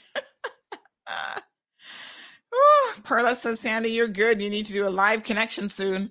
Well, clearly I'm not that good because Kathy's like, hell to the no. What are you trying to say? I ain't interested. Woo, what a mess. So Monday Rewind show, folks. Unfortunately, this happened on Saturday. Nobody understood this because they're like, this road, first of all, you're not supposed to be doing it. You can't speed on this road. And then for him to doing it on a speed to kill himself, well, I don't know what happened. I guess the accident reconstruction people will have to tell us. But this is sad because he ran into this wall, I guess, is what he hit. Single vehicular accident. And he killed himself. I don't know if he wasn't wearing a seatbelt or, but geez, peace. Look at the car, all mashed up. My God. Sad. We don't have an official name yet, but we do know he is a Jamaican national. And this happened on Mangrove Avenue at about 1:30 p.m. And it's unfortunate that I'm hearing that there's some sort of incident that happened before the accident where he was either in an altercation or he was assaulted, or there's quite a few stories. So we have reached out to the RCIPS to get some clarity on exactly what happened. So, as soon as we get a response on that, we will certainly let you all know. Just a very, very sad situation, huh? My gosh. Wow. I don't know. I don't know what to say. I mean, it's just unbelievable. But, an accident can happen anywhere, folks. A fatal accident can certainly happen anywhere. As you guys probably have heard me mention before, we're going to be working with the NRA, the National Roads Authority. Part of their remit, along with the police and others, is to really ensure that our roads are as safe as possible. And road safety is at the top of their list. So I am really imploring all of you to just be cautious. It only takes one accident. It only takes, one wrong turn. All of a sudden you end up in a wall. And next thing you know, you're dead. Right? It really, unfortunately, does not take very much. And now an entire family, like I said, he's from Jamaica. So, of course, now they have to try to, send his body back home, expatriate the body, all this kind of stuff. It's just like, wow. And it can't be easy to know that your family member has gone abroad to work and try to make a better living for themselves. And all of a sudden, one day you get a phone call or a text message to say that the person's dead.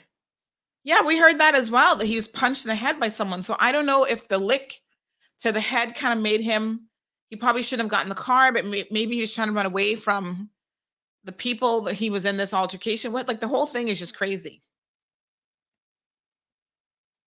The number one cause of accidents in Cayman is speeding, drinking and driving, and not paying attention. Those are your top three. I don't know what order they fall in. Now, folks, today is the deadline. Very important deadline if you're interested in the tourism industry. Cruise ships are coming back next month. We're starting to really get back to that full reopening point. And if you are in the industry, or even if you're not in the industry, but you want to upskill yourself, consider that the Shaker bartending course is available to you, but today's the deadline by 5 o'clock to register. The Ministry of Tourism and Transport, in conjunction with the Wine School, is offering the industry-recognized Shaker International Bartending Course. This course is open to all Caymanians 18 years and older. Registration deadline is Monday, February 28th. Do not miss out on this opportunity to upskill your tourism industry skills for free. Past students have found job opportunities in some of Cayman's best restaurants and bars. Visit wineschool.rcayman.ky today. All right, folks. So take advantage of that. Pass it along. Sorry to anyone that you think might be interested. Lorna wants to know, what do the police get paid in the traffic department? The same thing as everybody else. So Emma says maybe this isn't an accident, but a murder. Well, I think the police need to investigate all avenues of inquiry for sure. Because yes, if the hit to the head was really what sent this person, into the wall, then somebody might be charged for that. Entirely possible. Perla says, when these cruise ships come to our shores, I hope they have holy water to wash their money. What? Ugh, I'm feeling congested all of a sudden. All right. What else happened over the weekend? Let me just check my list here. I have to write things down because otherwise I'll forget. Oh, jobs came in. Speaking of jobs, you got tourism industry jobs. And then there are other jobs. Boomflick says that road is always full of gravel. Of course, road safety also means keeping the roadways clear of debris and that sort of stuff as well. But Jobs Cayman has said, the Ministry of Border Control, Labor, and so on, has said that there's over 800 jobs available for Caymanians on the Jobs Cayman portal. Well, you can't say anything until you apply. And then they'll be taking it from there. All right, so we're going to talk to the ministry about trying to feature some of those jobs because they said that they're going to put them in the newspaper. But I know y'all don't read no newspapers, so I don't know why they're putting them out in print. We need them available electronically in a nice little booklet. Here's my suggestion, minister and ministry staff. CMR giving you another free idea. Y'all need to start. Listen, these ideas are worth a lot of brownie points politically, and they're good for the people of the Cayman Islands. Put it in a flip book, a PDF flip book. Talk to CMR. We'll put it up for you. Distribute this flip book to everybody in Cayman. Yes, you'll still have to go to the Works website and get registered. But in the meantime, you can be flipping through the jobs to see what's available. Let's sit here on this show and dedicate a couple days worth of dissecting these jobs and seeing what's what. I've given you the idea. Now run with it. If you need any logistics about how it's going to work, then you call me. So yes, cruise ships are coming back, supposedly the 21st of March. And I'm telling y'all that these people are super excited about the possibility, the cruise lines, that is, of returning. So someone said to me over the weekend, Sandy, can we please have some degree of control over these cruise ships? Because they come here, unfeathered. They do whatever they want. They're dumping all kind of black matter in the ocean, including in our waters. They're killing our ecosystem. They are doing the most. Well, I agree that they need to do better. Without a doubt. And I said to the person, the difficulty of it is, unfortunately, we have people, Caymanians, who are so used to having a million cruise shippers and other tourists coming off our shores to be able to backtrack now and tell them, hold on, folks, quality over quantity is a good thing. Ooh, honey child, they're not gonna want that. They're gonna be like, what? Oh, let me play my hot mess button. What a hot mess, folks. What a hot mess. That's true. It's hard to dial back and say, yes, we will have fewer people, but if we go after the right type of persons, they will spend more money. They will be here on island longer. No, y'all want to pack them on like sardines. 5,000, 6,000 people a day descending on Georgetown. Packing up those little stores in town, they only spend $5 each. They're going to come buy a patty and a Pepsi for $6, and that's it.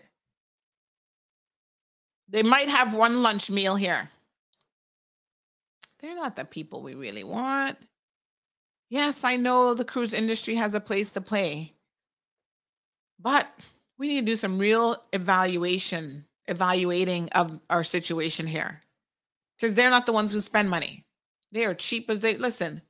They're taking an all you can eat, all you can booze up, all you can drink cruise for $1,500. What kind of people you think you're attracting? They're not people who are going to come here and be like, oh, let me go and spend $100 on lunch. Nope. So we got to think, folks. COVID presented an opportunity for us to reset the dial. I'm not sure that we've done it. We were just so focused on just trying to survive, I guess. And, kind of get back to where we were. We haven't reset anything. We haven't reset the dial at all. In fact, have we even painted Georgetown? Spruced up the waterfront? They're coming back in March. Can we do some of that stuff? I would love to see us really spend some time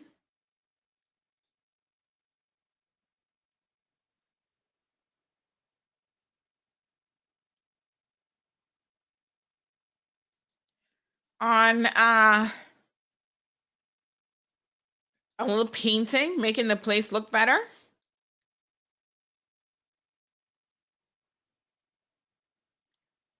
We've not done any of that.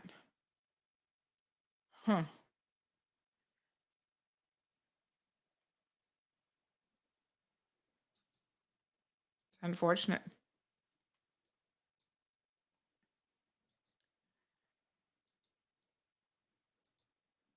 Even the little, on the waterfront, you have right there by Hogstye. You've got the concrete that looks like that's been hit by one too many nor'westers. Go ahead and put a little bit of plaster on it, even it out, paint it up. So at least the first year for tourists coming back, it looks a little bit better than it did before.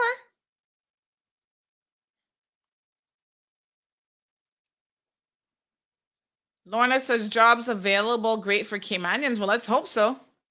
Is it still down? I know the job portals. Let me try and see.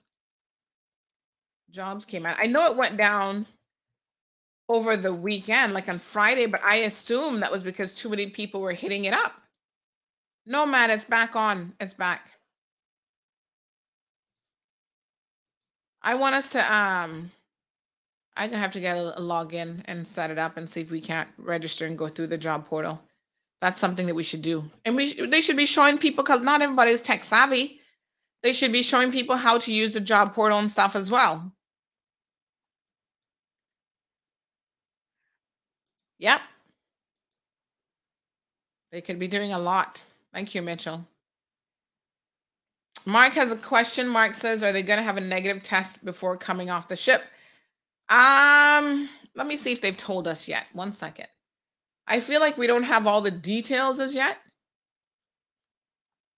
but I'm assuming that it will be the same. Let me see if they say what the criteria are yet.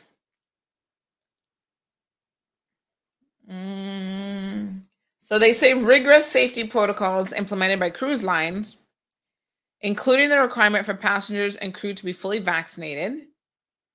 The Cayman Islands has identified which cruise ships will be permitted during phase 1. So this is a phase-in situation to increase the layers of public protection. Don't forget, by the way, that on this Wednesday, we do have Premier Access at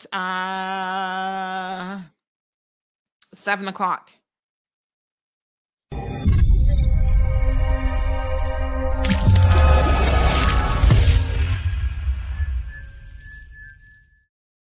The Cold Hard Truth now has your Premier Access with Premier Panton. Hello everyone, this is Wayne Panton. Come and join me on Cayman Mar Road's Premier Access every other Wednesday at 7 p.m. for a frank and open Q&A session. I'm here to answer your questions about the issues that concern you the most. Tune into YouTube and Facebook Live on Wednesday. We will see you there. Full transparency, answering your questions, down to earth, accountable, and accessible to who matters. You. Don't miss Premier Access on the Cold Hard Truth, spilling the tea like no one else.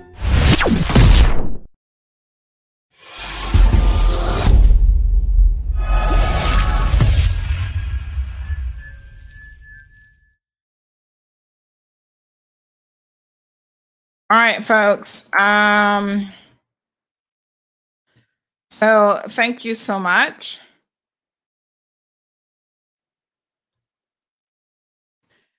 So Damien says $40 million budget for DOT. We're going to talk about that. I'm going to tell you some of my thoughts on it. But yes, we're going to talk about that. It's certainly not the biggest budget the DOT has had, by the way. But they're going to need a lot to try to recuperate and rebounce from COVID. I'm at least able to get to I'm not logging in, but I was able to get to the primary screen. So if you're not able to get to it, I have found before, and this is like a quirk, I think, with some government sites, that they don't work the best in Google Chrome. So maybe try a different browser. But this part of the website, I can say, is up. Whereas I know last week, not even this was working. So just double check it. I'll send you the URL just in case. All right, try that on a different browser and see. So yeah, they need to do a little bit of something more to let people know what jobs are available and provide people with assistance. Not everybody, like I said, might have internet access as easily or access to computer. They should have computers, which I think they might at Works. Do they still have those set up where you can go in and log in and so forth? You can use it right there to register for the jobs. All right, good people. I think that's it for today.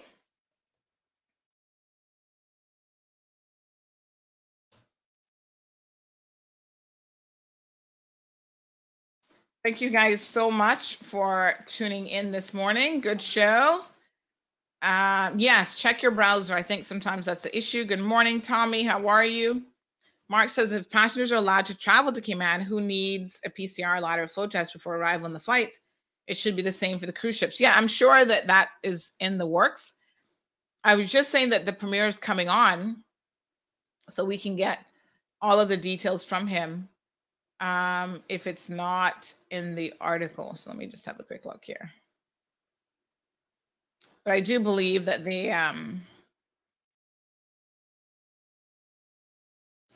they will definitely be having certain protocols in place.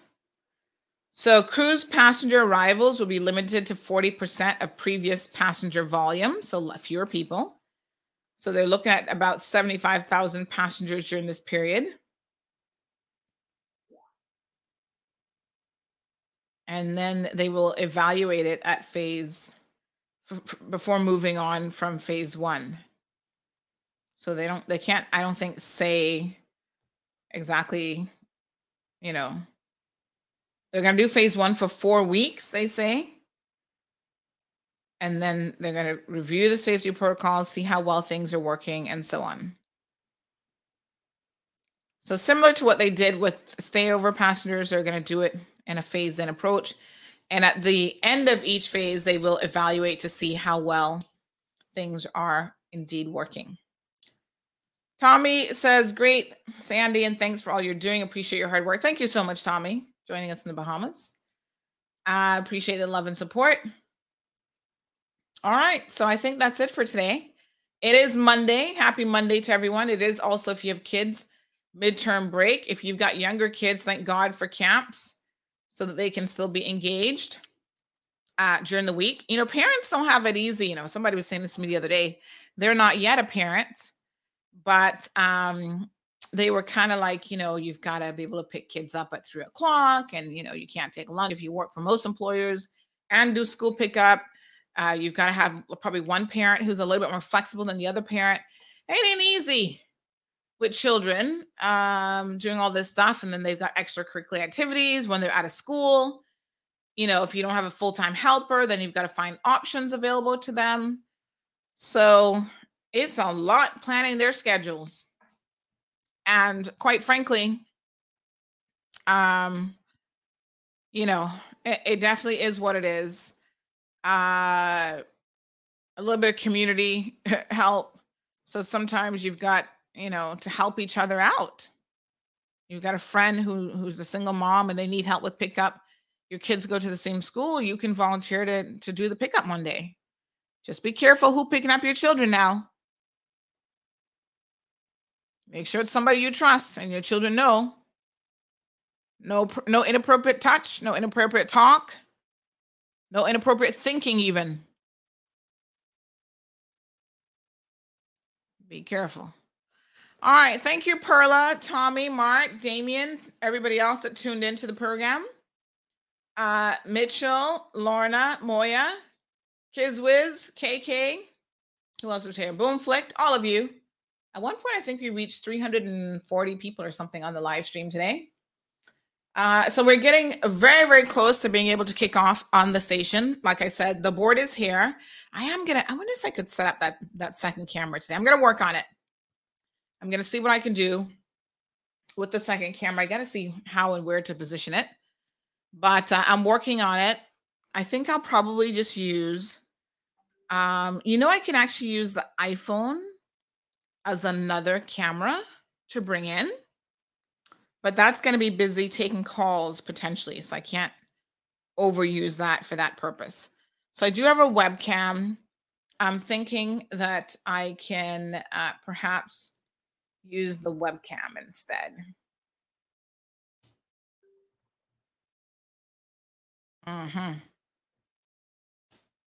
But anyway, we'll get it sorted out. We'll figure it out. Don't worry.